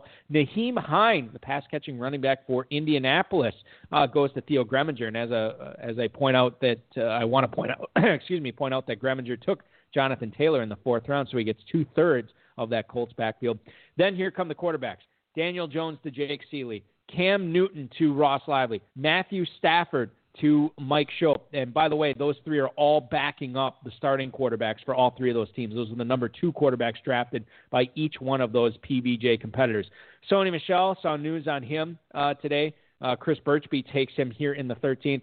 Jimmy Garoppolo to Davis Maddock as his number 1 quarterback. Maddock waits on quarterback, gets Garoppolo here in the 13th. We'll see what he does going forward to see how he fills in that position. Denzel Mims, about 5 rounds earlier than where he went last night. Gary Allen takes him as his number 6 receiver. And then Baker Mayfield, the final pick of the 13th round to Elliott Christ. I do want to point out that, and we'll get into analysis here in the 13th, but the 14th round is now completed. I'll take you through that as well. Elliott Christ waits until the 13th round to take Mayfield as his number 1 quarterback, does not wait any time to take his number 2. He goes back-to-back quarterbacks. Mayfield and then Ben Roethlisberger. Ryan Tannehill to back up Tom Brady for Gary Allen here in the 14th round. Laviska Shenault to Davis Maddock. And then Joe Burrow to Chris Birchby about 5 rounds later than where he went last night. All those FFPC drafts. A.J. Dillon right after that to Mike Schopp. I need to take a drink of water here, I think. As the number 5 running back there for the WGR Buffalo Radio Wunderkind. Too much Wunderkind on the show tonight. I apologize for that. Dawson Knox, the number 3 tight end, to Ross Lively. Anthony McFarland after that to Jake Seeley. Hunter Renfro, the Las Vegas Raiders slot receiver, to Theo Greminger. And then we get a semi-rainbow here to finish off round 14. Joshua Kelly to Patrick and McDowell. Gerald Everett to the as the number 3 tight end selected by Jason Aberle. Then you have Gardner Minshew backing up Dak Prescott to Mike Tagliere. Jerick McKinnon as the final pick of the 14th round to David Hubbard. Hey, so he's got all 3 properties in Monopoly. That is what I was alluding to earlier. I asked you if that was enough, if having Mostert and Coleman was enough. I guess the point is moot now because the Hubbard, it wasn't enough. Nope. And he gets all 3 running backs. Now the question is it Pacific, Pennsylvania, and North Carolina, or is it like Oriental? Yeah, and what were the other 2? New York? No, that's New York is orange. Orange, yeah. Oriental. What were the other 2? I'm going to look that up right now. Because isn't it funny that we both remember the Oriental? All right. I remember Baltic and Mediterranean easily because it's just. But 2 that's only 2. I know because it's 2. That's why I remember it. But I can't remember. All right, so it was Oriental, and it was come on, now they want me to order it. This is unbelievable. Why don't you just put in Monopoly? I did, and then they're like, hey, here's where you can order it. Google search and then search okay, images. Vermont and Connecticut are the other 2. Oriental, Vermont, and Connecticut. So I guess the other one's right. It was North Carolina, Pennsylvania, and something else. Pacific. Pacific, yeah. Right. Those are the greens, as it were. I'm just looking at this right now. Do you know they have in the United Kingdom Monopoly? It's totally different properties. Was it like Oxfordshire? So okay, this might be like really biased, like the slums or crappy parts or whatever. So in the UK, yeah. Park Place and Boardwalk are Park Lane and Mayfair. Oh, Mayfair. Yeah. The Greens, Regent Street, Oxford Street, and Bond Street. Oh, that's actually, dude, I should actually get the UK edition. That actually sounds pretty cool. The light blue, the Angel Islington, Euston Road, and Pentonville Road. It's so classy. I wonder if the pieces are different too. Hey, I always thought. Do they still have railroads? They do. They call them stations. King's Cross. Hey, they have that in Universal actually for the J.K. Dobby. What? The Harry Potter. Okay, all right. So you have King's Cross, Marylebone, Fenchurch Street, and Liverpool Street. Oh, man. And you'll never believe it. The utilities, they're called Electric Company and Waterworks in the United States. United Kingdom, they're called, you guessed it, Electric Company and Waterworks. Oh, man. All right. They are the same there. Oh, it was a fun little adventure. Very nice. All right, it was not very nice. Okay, so obvious question to you. I'm going to order you that at UK and Monopoly. Let's play it. We're going to play for real money. It's going to be fun. Yes. Do you play, by the way, $500 for free for the free parking? No, we always, when I played it when I was a kid, we always, anytime you had to pay a fine or something, it would go into the kitty. Yeah. Right. And then, oh my goodness, the braggadocious terms that were thrown around after whoever won the kitty for the first time. Yeah. I mean, they ruled the roost. Really? Oh, it was disgusting. That's why I hated playing it. It was ridiculous. All right, so moving on. This is what I wanted to talk to you about. McKinnon, overkill there. If you already had Mostert, if you already had Coleman, would you still be taking McKinnon in the 14th round? I probably would not. I probably would have taken somebody else. That's just me. In fact, there's a lot of running backs that went right after him that I liked.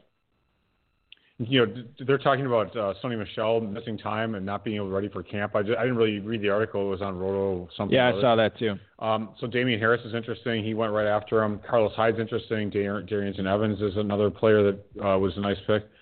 So I think I would have gone differently, but if Hubbard wants to lock it up, they say McKinnon's going to be ready though. So if he says he's back, I mean, we'll see. I'm skeptical, but again, David Hubbard has forgotten more about fantasy football than I'll ever know, so I'll check to the razor on that one. 15th round, Brandon Ayuk. He leads things off with Hubbard. Damian Harris, right after that to Mike Tagliere. Devontae Freeman off the board at the 15:03 to Jason Aberle. McDowell and Patrick take Alan Lazard. Robbie Anderson right after that as Greminger goes back-to-back receivers there. Darrington Evans as the 1506 pick tonight, followed by Carlos Hyde off the board there. O.J. Howard, the lone tight end taken in round 15. Antonio Brown, yeah, you knew you weren't going to get away from him. He's selected in the 15th tonight. Kirk Cousins, 15-10. Justin Jackson at the 15-11. And then Drew Lock at the 15-12. So this is something I should bring up because we saw Poole and Tranquilli do this at the 12 spot last night, Dave. They go triple, Elliot Chris, goes triple tight end in round 7, 8, 9. And then he goes triple quarterback in 13, 14, 15 with Mayfield, Roethlisberger, and Locke. You don't see it done too often, but I think it turned out pretty nicely here. Yeah, you can definitely make it work. I mean, he did a nice job, actually. He waited a long time at quarterback, and he was much smarter than I was in that situation because I would have taken somebody.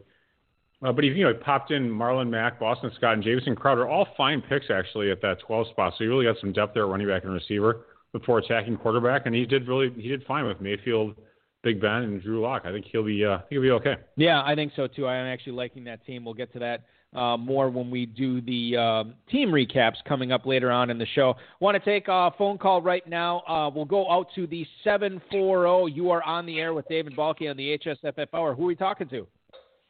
Hey, what's up, guys? It's Curtis Patrick and Ryan McDowell. Gentlemen, welcome in. Glad to hear from you tonight. It is, we were talking about the tweet you guys put out. I think, Curtis, you put it out about how you guys were runner-up in your own league the last couple of years, still had a pair of top 15 finishes. Is this the team that's going to get you off the schneid this year? How do you feel about it? I mean, I think we're both happy with the build, but it has been brutal drafting between these Joes here. I mean, we've been sniped on both sides hard. It was an absolute gut punch to lose Dallas Goedert where we lost him. And then a couple of rounds later, N'Keal Harry. I mean, we really had those guys circled.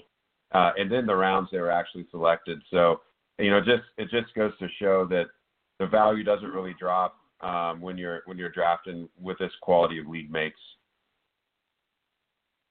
Ryan, let me ask you, as far as team construction goes, as you look at, how you guys have put this together tonight, I know you didn't exactly get the players you wanted in a couple of spots because you got sniped, but by and large, the way that you put this team together, you happy with the construction?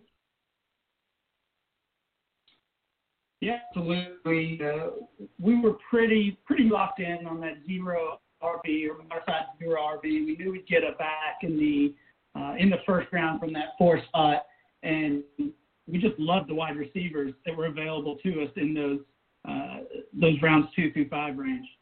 Yeah, I mean, it's pretty solid. As I like all three of those guys. I mean, I think you're talking about a pretty big target share for all three of them, and then to get the guys that you got at running back in 8 through 10. I think you did a pretty good job there. Did anything stand out to you, not necessarily with your team, Curtis, but did anything necessarily stand out to you in this draft tonight that you didn't see coming or were a little surprised to see? We were a little surprised to see, I mean, even from the 2 spot, just to see Elliott go number 2. Obviously, I think those top 4 picks are pretty locked in whatever order they're going to go in. And I was joking with Tags before the draft, asking if he was going to follow his rankings because he actually has Kamara number 2 in his personal rankings, but he said he might have something special for the format tonight. So that just got things off to a little bit of a weird start. And then, then of course, Ryan and I are thinking maybe we've got a shot at Saquon at 4, but everything kind of fell into line. I was a little surprised to see just the way that the quarterbacks went. To have that break all the way until the 6th round when we pulled the trigger on Kyler Murray, not to see somebody else jump for Dak or Deshaun. I think this is a big group of guys that are maybe part of that late round QB, upbringing, especially on the analyst side of this draft. And we thought we were going to be lucky to get Murray in the 6th, and we ended up taking him as the QB3. Ryan, let me ask you something. How important is it for you guys to get one of those elite tight ends? Because you get Mark Andrews here roughly about a half round earlier than his ADP as you take him in the 2nd round. Were you guys kind of dead set on making sure you got an elite tight end in this draft? Yeah, we really were, and we pegged Andrews there in that late second round range. And even though we recognized that was probably a little bit of a reach, I think he fell to the later third round in last night's draft. We just love the advantage that he gives us in this format. Expect another year similar to what we saw last season. So even though we knew it was a reach going in, we were comfortable with that. It gave us some freedom to weigh on that position, which we did. Waited and grab Ian Thomas. Curtis, final question here for you. I'm looking at the roster right now between you and Ryan tonight, and I could be wrong, but by my count, I see 3 rookies on this roster, 3 rookie running backs, but none taken before round 10. Is that something that you will probably apply to most of your drafts this year, investing in rookie running backs but not investing early in them?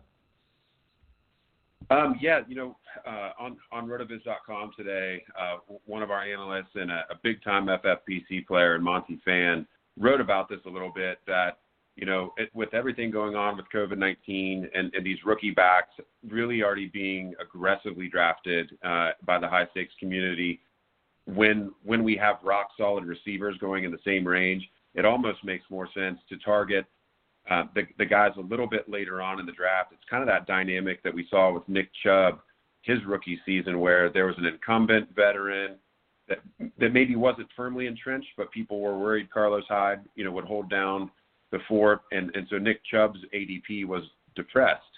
And I think the same dynamic could be playing out here with Zach Moss in particular.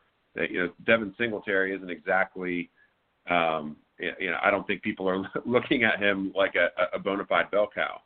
And so, if Singletary weren't there and we were just looking at Frank Gore, people would be drafting Moss where Singletary's going. And so there's certainly a range of outcomes where Moss outperforms Singletary this year. Looks like we're going to be on the clock here. We can make our last pick live on the air. All right. This is tremendous. Three rookie backs is more than we probably wanted to grab, but because we went with the modified 0 RB build, it's just the way it played out. It just happened to be the values on the board for us. All right, so take us through your last pick here, gentlemen. What are you thinking? I look at the roster that you've assembled so far. You have the 2 quarterbacks. You have the 3 tight ends. You have, I think, 6 running backs. The rest are all receivers. What are you looking at here with your last pick? So for this last pick, in the best ball slim format, which I definitely applaud the FFPC for adding. I think it was warranted to add the slimmer format, take the defenses and the kickers out. I think it's important in this format versus the old 28-round format to get production from all of your picks. And we want to add another receiver here. There's literally only one guy left in our queue. We had loaded up 5 guys that we thought might make it here. 4 of them are gone, and this is going to be kind of a boring name, but it's a guy that I absolutely think will get some flex usage in this format for us, and so we're going to take Cole Beasley here. There you go, Cole Beasley. Love it. That's a good pick right there. And so ends the draft of both Curtis Patrick and Ryan McDowell. As a reminder to all the listeners, you can follow Curtis on Twitter at CPatrickNFL. Check out all of his work at rotoviz.com. Ryan is at RyanMC23. Of course, check out his work at DynastyLeagueFootball.com at DL Football. Guys, tremendous to have you in Pros vs. Joes again. I hope this is the year that you guys break through, get that league title, get that main event entry next year comped. Good luck to both of you. Thanks for calling in tonight. Be good, and we'll talk to you later. Hey, appreciate it, fellas. Thanks for covering the show. Absolutely. Thanks, Curtis Patrick, Ryan McDowell, ladies and gentlemen. Always good to have those guys on. Yeah, both great sure. players, both great sites, too. Yeah, absolutely. I subscribe to both. I was going to say Rotoviz, too. It's tremendous work that we have an ad deal with Rotoviz, and I still pay. Well, I don't even care. I pay. Right. I was just going to say, before we've become partners with either of those sites, I was a subscriber to both and really like the content that's churned out there. Although there's so much good fantasy content by a lot of these different pay sites. websites. It's great. I don't think that, given my dynasty performance in my career, I should be touting Dynasty League football as a resource. Bucky, your Carrington team is about to become like a decade-long juggernaut. I'm so pissed off. Yeah, I don't know about that. I'm really mad. I'll trade teams right now. Trade the whole team. I'll have to look at it later, but potentially yes. All right, so moving on here in the 16th round, Dave, Dede Westbrook off the board here. You know what? I gotta fix my view here because I am not getting. We're gonna be done in 7 minutes by the little 9-minute show. Yeah, but we got to go through the teams here. Okay. We're gonna run it long. We don't care. Yeah, I'm sorry about this, ladies and gentlemen. I should have done this while I had Curtis and Ryan on. I should have done this like in. I'm such a stone. All right, so 1601, Dede Westbrook goes to Elliot Chris, followed by Phillip Rivers to Gary Allen. Lynn Bowden to Davis Maddock, and then Chris Birchby takes Deshaun Jackson. That's a nice little pickup there in the 16th. Brian Hill after that to Mike Scope, Tyrell Williams, and then Steven Sims, back-to-back receivers there to Lively and Seeley. Teddy Bridgewater backing up Deshaun Watson for Theo Greminger. James Washington, Michael Pittman right after that to Patrick and McDowell, and then Aberle rounding out things here in the 16th round, Tyrod Taylor, and then Reggie Bonifant. Nice job taking Bonifant at the 16-12 instead of farting around and trying to wait until the late 18th round by Hubbard to back him up with McCaffrey. There's some talk that he may not be the backup. Yeah. I don't buy it. Okay, you think it is Bonifant? You know what's funny about that? Speaking of Carrington in my Dynasty League, I have to cut so many people, and I don't own McCaffrey in that league. I think I'm going to be cutting Bonifant, just because there's no reason for me to your team is so good. Why not? You said it, not me. 1701, Brian Edwards, rookie to David Hubbard there. John Ross to Mike Tagliere. Tua Tagovailoa is the third quarterback drafted by Jason Aberle. Will Dissly, the third tight end to Patrick and McDowell. Raekwell Armstead to Theo Greminger, followed by Rendell Cobb to Jake Seeley. Sam Darnold to Ross Lively. Adam Troutman to Mike Scope. God, I am going to get his name right one of these times. Mike Scope takes Adam Troutman as his number 3 tight end. Derek Carr, number 3 quarterback to Chris Birchby, followed by a trio of receivers. Jalen Hurd, Alshon Jeffrey, Larry Fitzgerald to Maddock, Allen, and Chris. We haven't talked about Jalen Hurd. You like Jalen Hurd in redraft formats this year, given the injury to Deebo Samuel? Or are you staying away from him just given he kind of lost his rookie season and he's kind of playing from behind again?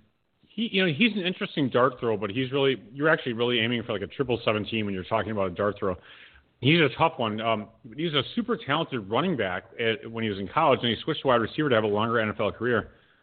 I do like Jalen Hurts' talent quite a bit. He has to deal with Brandon Ayuk now, right? Yep. Ayuk, whatever. Kendrick Bourne, who I like, who I know you don't. Yeah, so I and then they always talk about using him in all these versatile ways. He can actually run the ball. He can play running back if he needs to. I think he's worth a shot. 17th round, why not? I mean, I probably would have gone with Fitz and or Corey Davis and the players that went right after him instead. But that's all right. I mean, I can see the argument for Hurd. All right, so Corey Davis is going to lead off the 18th and final round here tonight. He goes to Elliot Chris, Tyler Eifert to Gary Allen, Benny Snell off the board to Davis Maddock, Chris Thompson, pass-catching running back for Jacksonville to Chris Birchby, Dwayne Haskins backing up Russell Wilson and Matthew Stafford for Mike Scope, Jalen Richard right after that to Ross Lively, Antonio Gandy Golden, receiver to the Athletics, Jake Seeley. The final tight end chosen of the draft, it's David Njoku. He's also the final non-receiver drafted, as the last 4 picks are all wideouts. You heard the Cole Beasley pick to RotoViz and Dynasty League football there, Patrick and McDowell. Devin Duvernay, Marquez Valdez-Scantling, and Josh Reynolds wraps it all up with David Hubbard's final selection of Mr. Irrelevant. All right, okay. Thanks a lot. We'll talk to you tomorrow night. So do you want to go through these quickly? Yeah, I'm just kidding. Okay, I don't want to put you out here. All right, so let's go through David Hubbard's team first. Quarterbacks, Patrick Mahomes, Carson Wentz. Running backs, Christian McCaffrey, Raheem Mostert, Tevin Coleman, Matt Breida, Jerick McKinnon, Reggie Bonifant. Wide receivers, Mike Evans, Will Fuller, Tyler Boyd, Mecole Hardman, Brashad Perriman, Brandon Ayuk, Brian Edwards, and Josh Reynolds. Tight ends, Darren Waller and Blake Jarwin, Dave. So you look at this, and obviously the quarterbacks are good. Hubbard went out of his way, to me, to lock up the Carolina and San Francisco backfields, peppering in Matt Breida in there for S's and giggles, as it were, as the only non-Niner, non-Panther running back on his team. You see a good mix of big play and unknown receivers there, hoping to hit home on that. Tight end is a little weak. I'm not a big Waller guy this year, as anybody who knows who has seen the Fantasy Underground World Famous Draft Guide, Player Profiler. That's who I talked about in there, why I'm not high on Darren Waller. Oh, thanks for just talking about it only there and not here. That's great. I've talked about it here, too, although you don't get the video form here where you do my video cameo there. Unfortunately, I do get the video. Very funny. I think he's light at tight end, but this is the only quarrel I have with this team. Yeah, I kind of like how Hubbard put it together. It's one of those teams that's going to not. It's either going to win or it's going to take like 9th to 12th, and that's fine. Actually, that's exactly what you want. I want to get to Team 2 here, but let's go out to the 716 real quick and take a phone call here. You are on the air with Dave and Balky here on the High Stakes Fantasy Football Hour. Who's this? Dave and Balky. This is Mike Shope. I drafted 8. Hey, Mike, it is so good to hear from you. At least he knows how to pronounce his own exactly. name. I'm so terrible at it. It's a work in progress, Mike. I sincerely apologize. We should have a real radio host now. Exactly. This is the worst. So, Mike, are you going to be peppering? Are you going to be praising your team and talking about how awesome it is to the end reaches of all Buffalo tomorrow? Talking about how you just dominated all these pros and Joes. How do you think it turned out for you? To answer your question, definitely not. I will not be doing that because this is an elite group. But it could have gone worse for me, I think. I mean, how many times in these drafts do you really feel like you did badly, though? Last week, for an article at our website, WGR550.com, I tried to do badly. Every time it was my pick, I thought, well, what would be the wrong move right here? And at the end of it, I looked at it and thought, most people would probably be okay here. And so I think it's hard, or you tell me if you think I'm wrong. I think it's hard to, at the end of a draft, look at it and think that it just was a disaster. I mean, it's good players. And nobody's drafting who? Stephon Diggs first overall. I mean, this is not that kind of group. Nobody's doing anything crazy. So I'm happy, but it'll come down to, mostly luck. I mean, a lot of other factors, but I'm hopeful. How about that? I'm hopeful. Hopeful is a good way of looking at it. It's maybe the best of things, to quote Andy Dufresne from The Shawshank Redemption. I want to ask you, Mike, so when you knew you were picking 8th here, did you sort of plan on like, okay, well, maybe I'll start off with a pair of high-volume wide receivers and then kind of cobble my running back core after that? Was that something that entered your mind as this is the strategy you're going to take, or did the board just fall that way for you? It was really the latter. I thought, I think in most of these, starting receiver is dangerous because, as everybody knows, the running back thing drops off pretty fast. But I thought Devontae Adams was worthy at 1.8, and then I thought maybe Jacobs would come to me in round 2, or even maybe Drake. I had a little bit of a thought to Drake at 108, but then I thought I'll take my chances the other way. And then Julio Jones, without those two guys available, Julio Jones to me was a home run. So after that, it was trying to figure out how to get running back right. And then maybe I forced it. What do you guys think? I might have forced it on Ronald Jones, but I thought there was a big drop-off after him. And I was relieved later on to get the 3 running backs in 3, 4, 5. Yeah, I don't think you forced it. I would have much rather, to get that 3rd running back there in the 5th round in a format like this. I think that's something that I would be trying to do. You have 3 starting backs, and then you picked up Howard in the 10th. I thought that was a really nice pick. We were talking. Yeah, Dave really liked that pick. I thought that was solid too, to get a starting running back in the 10th round. It's hard to turn that down. Mike, knowing what you know now, seeing how this board turned out, do you feel like you waited too long on tight end, or are you a Hawkinson guy this year that you're happy he's leading the way for you at that position? Maybe both. Last night, am I right? Last night was heavier on tight end early. I know Sigmund took 2 in the first 3 rounds, and I think, last night that there was more of a push at tight end, but it goes like that sometimes. And when it came to round 7 and 8, Hawkinson was the one I wanted. This is a 8th overall pick in the draft last year. Tight ends usually struggle right away, or they need their time, and the quarterback was hurt. So I think in a league like this where it's kind of like first place or nothing, Hawkinson has a chance to be great there. So of the 5 or 6 or 7 guys picked in those rounds, he was my favorite. I like it. I like it quite a bit. Mike, listen, it was a treat having you on for sure. We're obviously all going to listen to you at WGR 550 Sports Talk Radio in Buffalo. Of course, we listen to that online, no question. And then we follow on Spreaker and like 12 other stupid formats. No like question. Obviously, yes. No, Mike is he knows what's going on with that. So WGR Buffalo, right? Yes, exactly. And of course, we follow you on Twitter at Shope Talk, SCHOPPTALK. Your maiden voyage into Pros versus Joes is complete. Congratulations on a very well put together team. Don't be a stranger. We'll talk to you again real soon. Enjoy your evening and enjoy the rest of the drafting season, man. I would love that. It's been an honor. Thanks for having me, and good luck to you guys this year. Thank you so much. Mike. We appreciate that. That is Mike Shope, ladies and gentlemen, from WGR Buffalo Radio. Certainly appreciate him joining Pros versus Joes this year. I like Mike. He should be in every. He's like a gated in player for going forward. I future seasons for sure he's in. I have no problem with that whatsoever. No question. All right, so should we get to Mike Tagliare's team here from Fantasy Pros at the 2 spot? Sure. Dak Prescott, Gardner Minshew, Tyrod Taylor. Okay.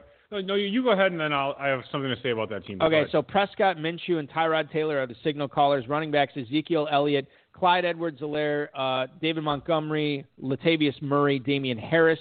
Receivers, Juju Smith-Schuster, Tyler Lockett, A.J. Green, Sterling Shepard, Anthony Miller, John Ross, Marquez Valdez-Scantling. Jonnu Smith, Eric Ebron, and Greg Olsen are the tight ends. I'm not a huge fan of the tight ends, Dave. And I'll say this for the rest of the team. I don't necessarily dislike the running back core and the wide receiver core, but he went out and got his guys, didn't grab a whole lot of value. But if he's right, and by the way, Mike Tagliere does this for a living, projecting guys, so he knows what's going on with these players. I don't think it was the players I necessarily would have taken, but I think this is a competitive team. Go ahead. What were you going to say about it? Well, okay, this isn't specific to Mike, but it is, so this is a loaded question.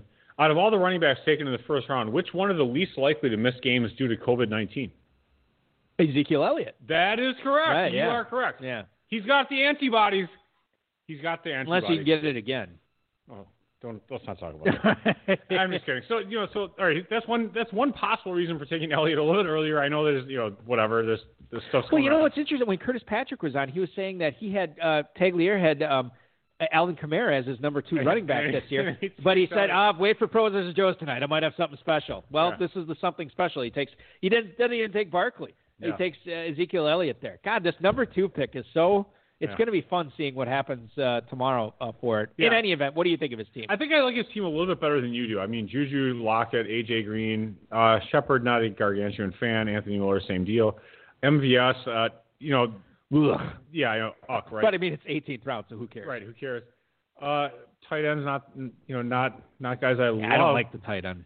But again, he's got a shot. It's tough to really rip on it. Dak's great, and then Minshew and Taylor. Damian Harris, I thought the 15th round was a really nice I like pick. that pick. And I alluded to this after his second round pick. I said if Edwards-Helaire ends up coming out like gangbusters this year, he could have 2 top 5 running backs, and that might be enough to carry him to the 2021 FFPC main event for free. The Godfather, Jason Aberle, picking 3rd tonight, Lamar Jackson and Tua Tagovailoa. Then you have the running backs, Saquon Barkley, Aaron Jones, Kareem Hunt, Chase Edmonds, Devontae Freeman. Receivers, DK Metcalf, Marquise Brown, Jarvis Landry, Mike Williams, Paris Campbell, Michael Pittman, Devin Duvernay. Tight ends, Noah Fant, Dallas Goedert, Gerald Everett. Oh, I forgot Aaron Rodgers, also at quarterback on this team as well. Don't tell Aaron Rodgers. I don't want him mad at me. Don't worry, he would be. Yeah, I know he would be. It's just funny, sad, and true. Prima donna. Yeah. So anyway, he just blocked me on Twitter. It just happened right now. Okay. He's just frowning at you on a Bergstrom billboard. The running backs are not necessarily deep. After the top 3 receivers, I can't really find. I mean, Duvernay in the 18th. Okay. I like the tight ends though. I don't know if the running backs and receivers the depth is strong enough here. You know what? The thing is, what you kind of are omitting, and I'm not saying you're omitting it totally, but you're forgetting Lamar Jackson. Yep. So when you calculate that in, this is a pretty strong team actually. I actually like this team. Arguably the best quarterbacks in the league. Yeah, if he scores what he scored anywhere near last year, you got Barkley, Aaron Jones, Kareem Hunt. If those guys score anything like they did last year, then Metcalf, Brown, Landry, I think Mike Williams. I think he's fine. Fit. I know Tyrod Taylor. Come on. Fine, but you have Keenan Allen, Mike Williams, and then Hunter Henry. Maybe Tyrod actually throws for 3,200 yards. Yeah. Okay. Listen. I'm just kidding. You could be right. I'm fine with fading Mike Williams this year. I kind of like Godfather's team. Okay. Curtis Patrick and Ryan McDowell, we actually talked to these guys just a short moment ago. Let's get into this. Kyler Murray and Drew Brees are the quarterbacks. Alvin Kamara, Tariq Cohen, Kerryon Johnson, Zach Moss, Antonio Gibson, Joshua Kelly at running back. DJ Moore, Calvin Ridley, Terry McLaurin, Michael Gallup, Alan Lazard, James Washington, and Cole Beasley at receiver. Mark Andrews, Ian Thomas, and Will Dissly at tight end. Top to bottom, I think this is solid. What this team depends on, Dave, for success is getting a little lucky with those running backs and the fact that they drafted 5 of them between rounds 8 and 14. They might have luck on their side. I like the receivers. I think the tight ends are good as long as Andrews, again, stays healthy. And then you have Kyler Murray and Drew Brees at quarterback. What's not to love? Yeah, it's kind of like a high-leverage team where the receivers are really good. Kamara's good. Andrews great. Murray great. They just need the RB2 to kind of produce and come around. So we'll see what happens. I think it's not a bad roster construction the way they did it. New to the FFPC this year, and obviously new to Pros vs. Joes, was Theo Greminger at the 5 spot. Here's how his team turned out. Deshaun Watson and Teddy Bridgewater at quarterback. Dalvin Cook, Austin Eckler, Jonathan Taylor, Alexander Madison, Naheem Hines, and Raquel Armstead at running back. Receivers are Robert Woods, Stephon Diggs, Marvin Jones, Henry Ruggs, N'Keal Harry, Hunter Renfrow, and Robbie Anderson. Tight ends are Zach Ertz, Chris Herndon, and David Njoku. Dave, I really like this team. I think you do too. He did it. I think he did a really good job. Now the question is, okay, so Woods, Diggs, I'm on board with as the top 2 receivers. Then he needs Marvin Jones was equivalent to Galladay at points last year. So here's the thing with Marvin Jones. You have always been more of a fan of his than I have, yet I feel like I own him in more leagues than you do. Tell me one sell it to me. Well, I'll have to find a league that we're both in where I own Marvin Jones. But that's the thing, and he could be fine. In fact, he might be a fine number 3 receiver this year, and whatever. But after that, Ruggs, Harry, Renfrow, Anderson, one of those guys needs to hit. I love it, though. Those are all solid picks. They all have a lot of upside, which is what you need. Yeah, all in different ways, right? All of them are actually – I actually like this team quite – I think he did super well. Ertz, Herndon, and Njoku, love it. And then the running backs, Cook, Eckler, Jonathan Taylor, and pairing Madison. Yeah. Mwah. Perfect. I feel like even like in Njoku in the 18th round, that was like a really cool, good pick. I think this is the second straight PBJ we've had Njoku in the last round. Yeah, and we're not even trying to butter him up. What do we care? He's a rookie. He may not even ever play again. Jake Seeley from the Athletic here, Dave. Matt Ryan and Daniel Jones at quarterback. The running backs are Nick Chubb, Mark Ingram, Darius Geis, Darrell Henderson, Anthony McFarland, and Darrington Evans. Wide receivers, Michael Thomas, Allen Robinson, Adam Thielen, Deebo Samuel, Preston Williams, Steven Sims, Randall Cobb, Antonio Gandy Golden. And then he goes with just 2 tight ends, Hayden Hurst, Rob Gronkowski. They're pretty good ones. He gets them in the 7th and 8th. You look at the receiver depth, it's pretty awesome. You could talk about his maybe having the deepest receivers in this league with Deebo Samuel as his number 4, Preston Williams as his number 5. I know you like Sims. I kind of like Cobb, too. Well, and then he takes Sims with Gandy Golden. So right, that's kind exactly. Of locking up the crappy part of that receiving core. Chubb, Ingram, Geis. Not my favorite trio at running backs, but when you consider the rest of his team, I think he did a pretty nice job here. Yeah, I think so, too. I agree with most of what you had to say. Let's go on to Ross Lively here and look at his team, the 2018 Football Guys champ. Jared Goff, Cam Newton, Sam Darnold are his quarterbacks. Running backs, Derrick Henry, Leonard Fournette, Devin Singletary, Duke Johnson, Carlos Hyde, and Jalen Richard.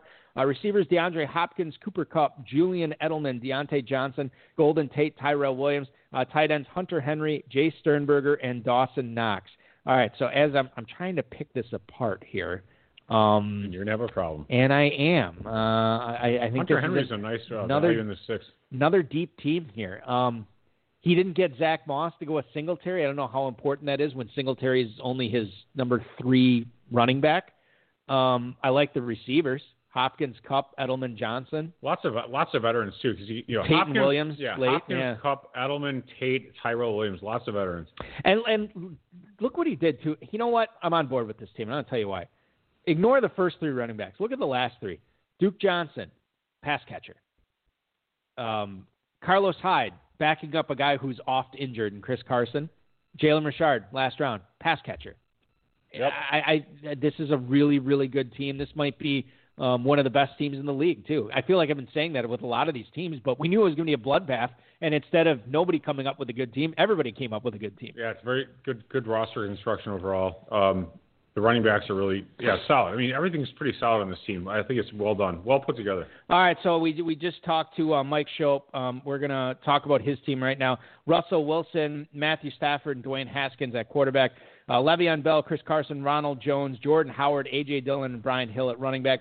Devontae Adams, Julio Jones, Devontae Parker, Darius Slayton, Jerry Jeudy, Curtis Samuel at receiver. Tight ends are T.J. Hawkinson, O.J. Howard, and Adam Troutman. Dave, as I look at this team, I think if the tight ends can stay afloat, which might be asking a lot. I know he likes Hawkinson. We'll see about Howard. I have limited expectations for Adam Troutman, but if the tight ends can keep him alive, this team is going to be competitive as well. It's all going to depend upon those tight ends. Yeah, I mean, he must have Hawkinson break out and be awesome. And if he does, he's competitive. If he doesn't, he has problems. Troutman, the problem with him is I just always think of Rambo or First Blood. Troutman is Rambo's station chief or whatever. Oh, really? Yeah. So I can't get past the name. Sorry. Okay. Colonel Troutman. It goes back to the Giovanni weird-ass Bernard analysis that we had. Colonel Troutman. Several years ago. Chris Birchby. I sure hope that's actually the correct name. I'm sure it is. Chris Birchby drafting in the 9 spot tonight. Josh Allen, Joe Burrow, Derek Carr as his quarterbacks, as running backs. Josh Jacobs, James Conner, Melvin Gordon, J.K. Dobbins, Sony Michel, Chris Thompson. Receivers, Keenan Allen, Brandon Cook, CeeDee Lamb, John Brown, Sammy Watkins, Antonio Brown, Deshaun Jackson. Tight ends are Travis Kelce and Tyler Higbee. I think the story that we talked about, is it Troutman? It is Troutman? Yeah. All right. Colonel Sam Troutman. So we talked about this. One of the storylines from this draft was, how does Birchby put together enough receivers? I think he did a good job. I am not a fan of the Antonio Brown pick, but all the other ones, I mean, Watkins, Deshaun Jackson, to get those guys late, those veterans late, that's really going to help his team. His running backs are great. I think his tight ends to stop after Kelce and Higbee, I think that was a solid decision. And to get that third quarterback to pair with Allen and Burrow was a good job getting Derek Carr. So I like that. Yeah, I like Birchby's team overall. I think he did a really fine job. His running backs are fantastic. Tight end's great. Josh Allen, I mean, getting him in the 9th round like that was pretty solid. And taking a shot at Joe Burrow is good, too. I mean, I think he has an overall really good team. Davis Maddock takes Jimmy Garoppolo and Kirk Cousins as his quarterbacks. He goes Miles Sanders, Cam Akers, Damian Williams, Keshawn Vaughn, Tony Pollard, Lynn Bowden, and Benny Snell as his running backs. Receivers, Amari Cooper, A.J. Brown, DJ Chark, Christian Kirk, Jalen Reagor, Laviska Shenault, Jalen Hurd. Tight ends are George Kittle and Irv Smith. Maybe the most upside of anybody in this draft so far as combined, but Dave, maybe the most question marks too with the rookies. You look at what he did after Miles Sanders. It's a lot of question marks at running back, but with a lot of upside. And then you look at only taking 2 tight ends, only taking 2 quarterbacks, especially when you wait until round 13. I don't know if that'll pay off. So while I could see this team being very successful, there's a lot of wild cards on this roster that makes it difficult to pin down. Yeah, I would agree with you on that. Garoppolo and Cousins, I think it's a little bit, because quarterbacks were so cheap, I feel like he gave away the value that was just gifted to him, because people were letting quarterbacks go for so long that you don't have to wait till the 13th round to take Garoppolo. You get to take somebody else just a teensy bit earlier. Gary Allen, the 2015 FFPC main event champ, takes Tom Brady, Ryan Tannehill, and Phillip Rivers as his quarterbacks. Running backs are Kenyon Drake, David Johnson, Philip Lindsay, James White, and Justin Jackson. Receivers, Chris Godwin, Kenny Golladay, T.Y. Hilton, Emmanuel Sanders, Justin Jefferson, Denzel Mims, and Alshon Jeffrey. Tight ends, Evan Ingram, Jack Doyle, and Tyler Eifert. Kind of a unsexy team, Dave, with all these veterans here. I guess for me, he's going to need White to patch up some holes. he might need Lindsey to get a Gordon injury so he can get a couple of startable weeks here. But then you look late, and it's a couple of rookie receivers. It's Alshon Jeffrey, it's Justin Jackson, who needs some help to become fantasy relevant. I don't know if this is the way that I would have drafted my team from that, but you can't really – I mean, you look at the top 4 picks, Drake, Godwin, Galladay, Johnson, there's a lot of fantasy goodness there. Yeah, there's a few players I felt like were – maybe he should be, no offense, but I think he should be checking ADP a little bit better. I mean, Lindsey was early. Denzel Mims was probably 5 rounds early. So I feel like some of those picks were just like they could have been made later, and he could have grabbed somebody else and still gotten the players that he liked. Final team we're going to look at tonight from Fade the Noise, it is Elliot Chris. He takes Baker Mayfield, Ben Roethlisberger, and Drew Lock as his quarterbacks. His running backs are Joe Mixon, Todd Gurley, DeAndre Swift, Marlon Mack, Boston Scott. Receivers, Tyreek Hill, Odell Beckham, Cortland Sutton, Jamison Crowder, Dede Westbrook, Larry Fitzgerald, Corey Davis. Tight ends, Jared Cook, Mike Gesicki, and Austin Hooper. So when you take those 3 straight tight ends there, Dave, which I like, that trio is great, but then you're looking at Marlon Mack and Boston Scott as your number 4 and 5 running backs. He waits until round 16 to kind of patch up that receiver core with Westbrook, Fitzgerald, Davis. I mean, you could do a lot worse than that. I think he did a solid job with his last 3 picks. And I have no problem with the waiting on the quarterback until round 13 to get Mayfield, Roethlisberger, and Locke, too. Certainly a competitive team here. Yeah, I mean, I thought he picked off value with Todd Gurley. I still feel like Gurley going to the 4th round is it's kind of ridiculous. I just think that's when you have that offense being that good. So by getting those top 6 picks, you can kind of mess around a little bit with the other stuff. So it's a good team overall. Dede, Fitz, Corey Davis, kind of garbage late, but that garbage could actually pay off. Yeah, I mean, they only need to pay off a few weeks. Absolutely. And Jamison Crowder's a solid pick, too, I thought, in the 10th round there? That was a 10th round pick, yeah. Yeah, nice job by Elliot Chris there from FadeTheNoise.com. And nice job by everybody. Yeah, great job. This was a fun draft. I knew it was going to be fun with all the talent in this draft and all the accomplishments from both the pros and Joes. This was fun. I want to thank our guests tonight, Curtis Patrick, Ryan McDowell, and, of course, Mike Shope for popping in and chiming in with us. I want to thank Darren Armani, the FFPC, Dave Gerzak, our producer and mutual friend Rob, our audio engineer, and my best friend Bryce. Most of all of our listeners. Tomorrow night, we do it again. What? Oh, do we got a draft? Football guys draft? Yeah, 6 left in the football guys tonight. What time does that start? 11:55 Eastern. All right, 1 hour and 5 minutes from now. Yeah, so you're looking at 65 minutes from now. If you want to take a chance at $500,000 for a $350 entry fee, myffpc.com. League's half full. Make it full here tonight and jump in that. That will be fun. Ladies and gentlemen, tomorrow we are back at it with the 2020 FFPC Pros versus Joes Thin Lizzy, League number 3. We're going to be on an hour later. It's 10 p.m. Eastern, 9 p.m. Central, and we'll be right here on blogtalkradio.com as well as having the live feed up at youtube.com/highstakesfantasyfootball. Tomorrow night's Joes, Kevin Proctor, Eric Rubin, Mark Davidson, and Jacob Rotter, Glenn Lowy, Matthew Jacobson, and Scott Kobe all going to be participating. As far as the pros go, Draft Sharks, Jared Smola, Fighting Chance Fantasies, Brian Drake, and Pro Football Focus, Dwayne McFarland. Football guys, the rocket scientist, David Dodds will be drafting. Sharp Football Analysis, Rich Rebar will be on. Brad Evans from Fade the Noise, and, of course, Josh Hornsby from Roto Grinders, all participating on the program tomorrow. Can't wait for that one, ladies and gentlemen. It will be fun. Remember to get your draft spot early for the FFPC main event. You have basically a little over 4 hours to take care of that to make sure that you are getting your draft slot by August 2nd. Make sure you are registering and paying for your team in full at myffpc.com. Planet Hollywood reservations, flights, make sure you're taking care of them. We'll be out in Vegas in a little over, a month? A little less than a month and a half.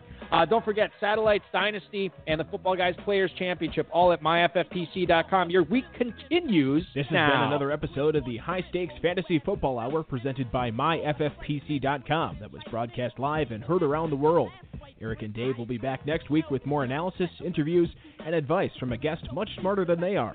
Thanks for listening, and we'll talk with you again next week. Down the slate, I'm saying hi to all the duties from around the way. Yeah, cause I got all of them strung, Jack. My girls are like boomerangs, no matter how far I throw them, they come back. I'm coming straight out to NYC. I'm down with digging in the crates, and I'm MVP. If rap was the game, I'll be MVP. The most valuable moving on the MIC. Hey yo, if rap was the game, I'll be MVP.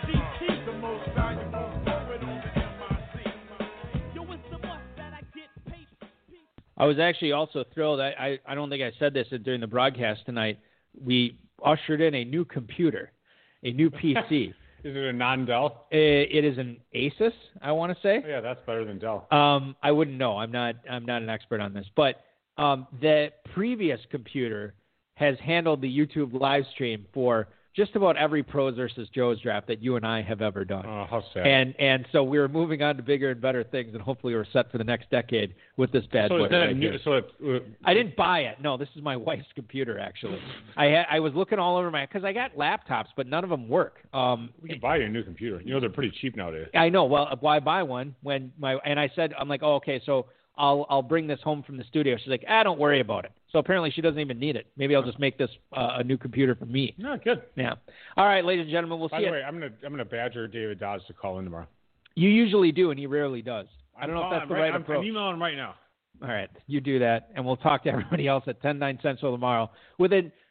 Getting ready for our angry phone call from Football Guys co-founder David Dodds. Dodds, you suck.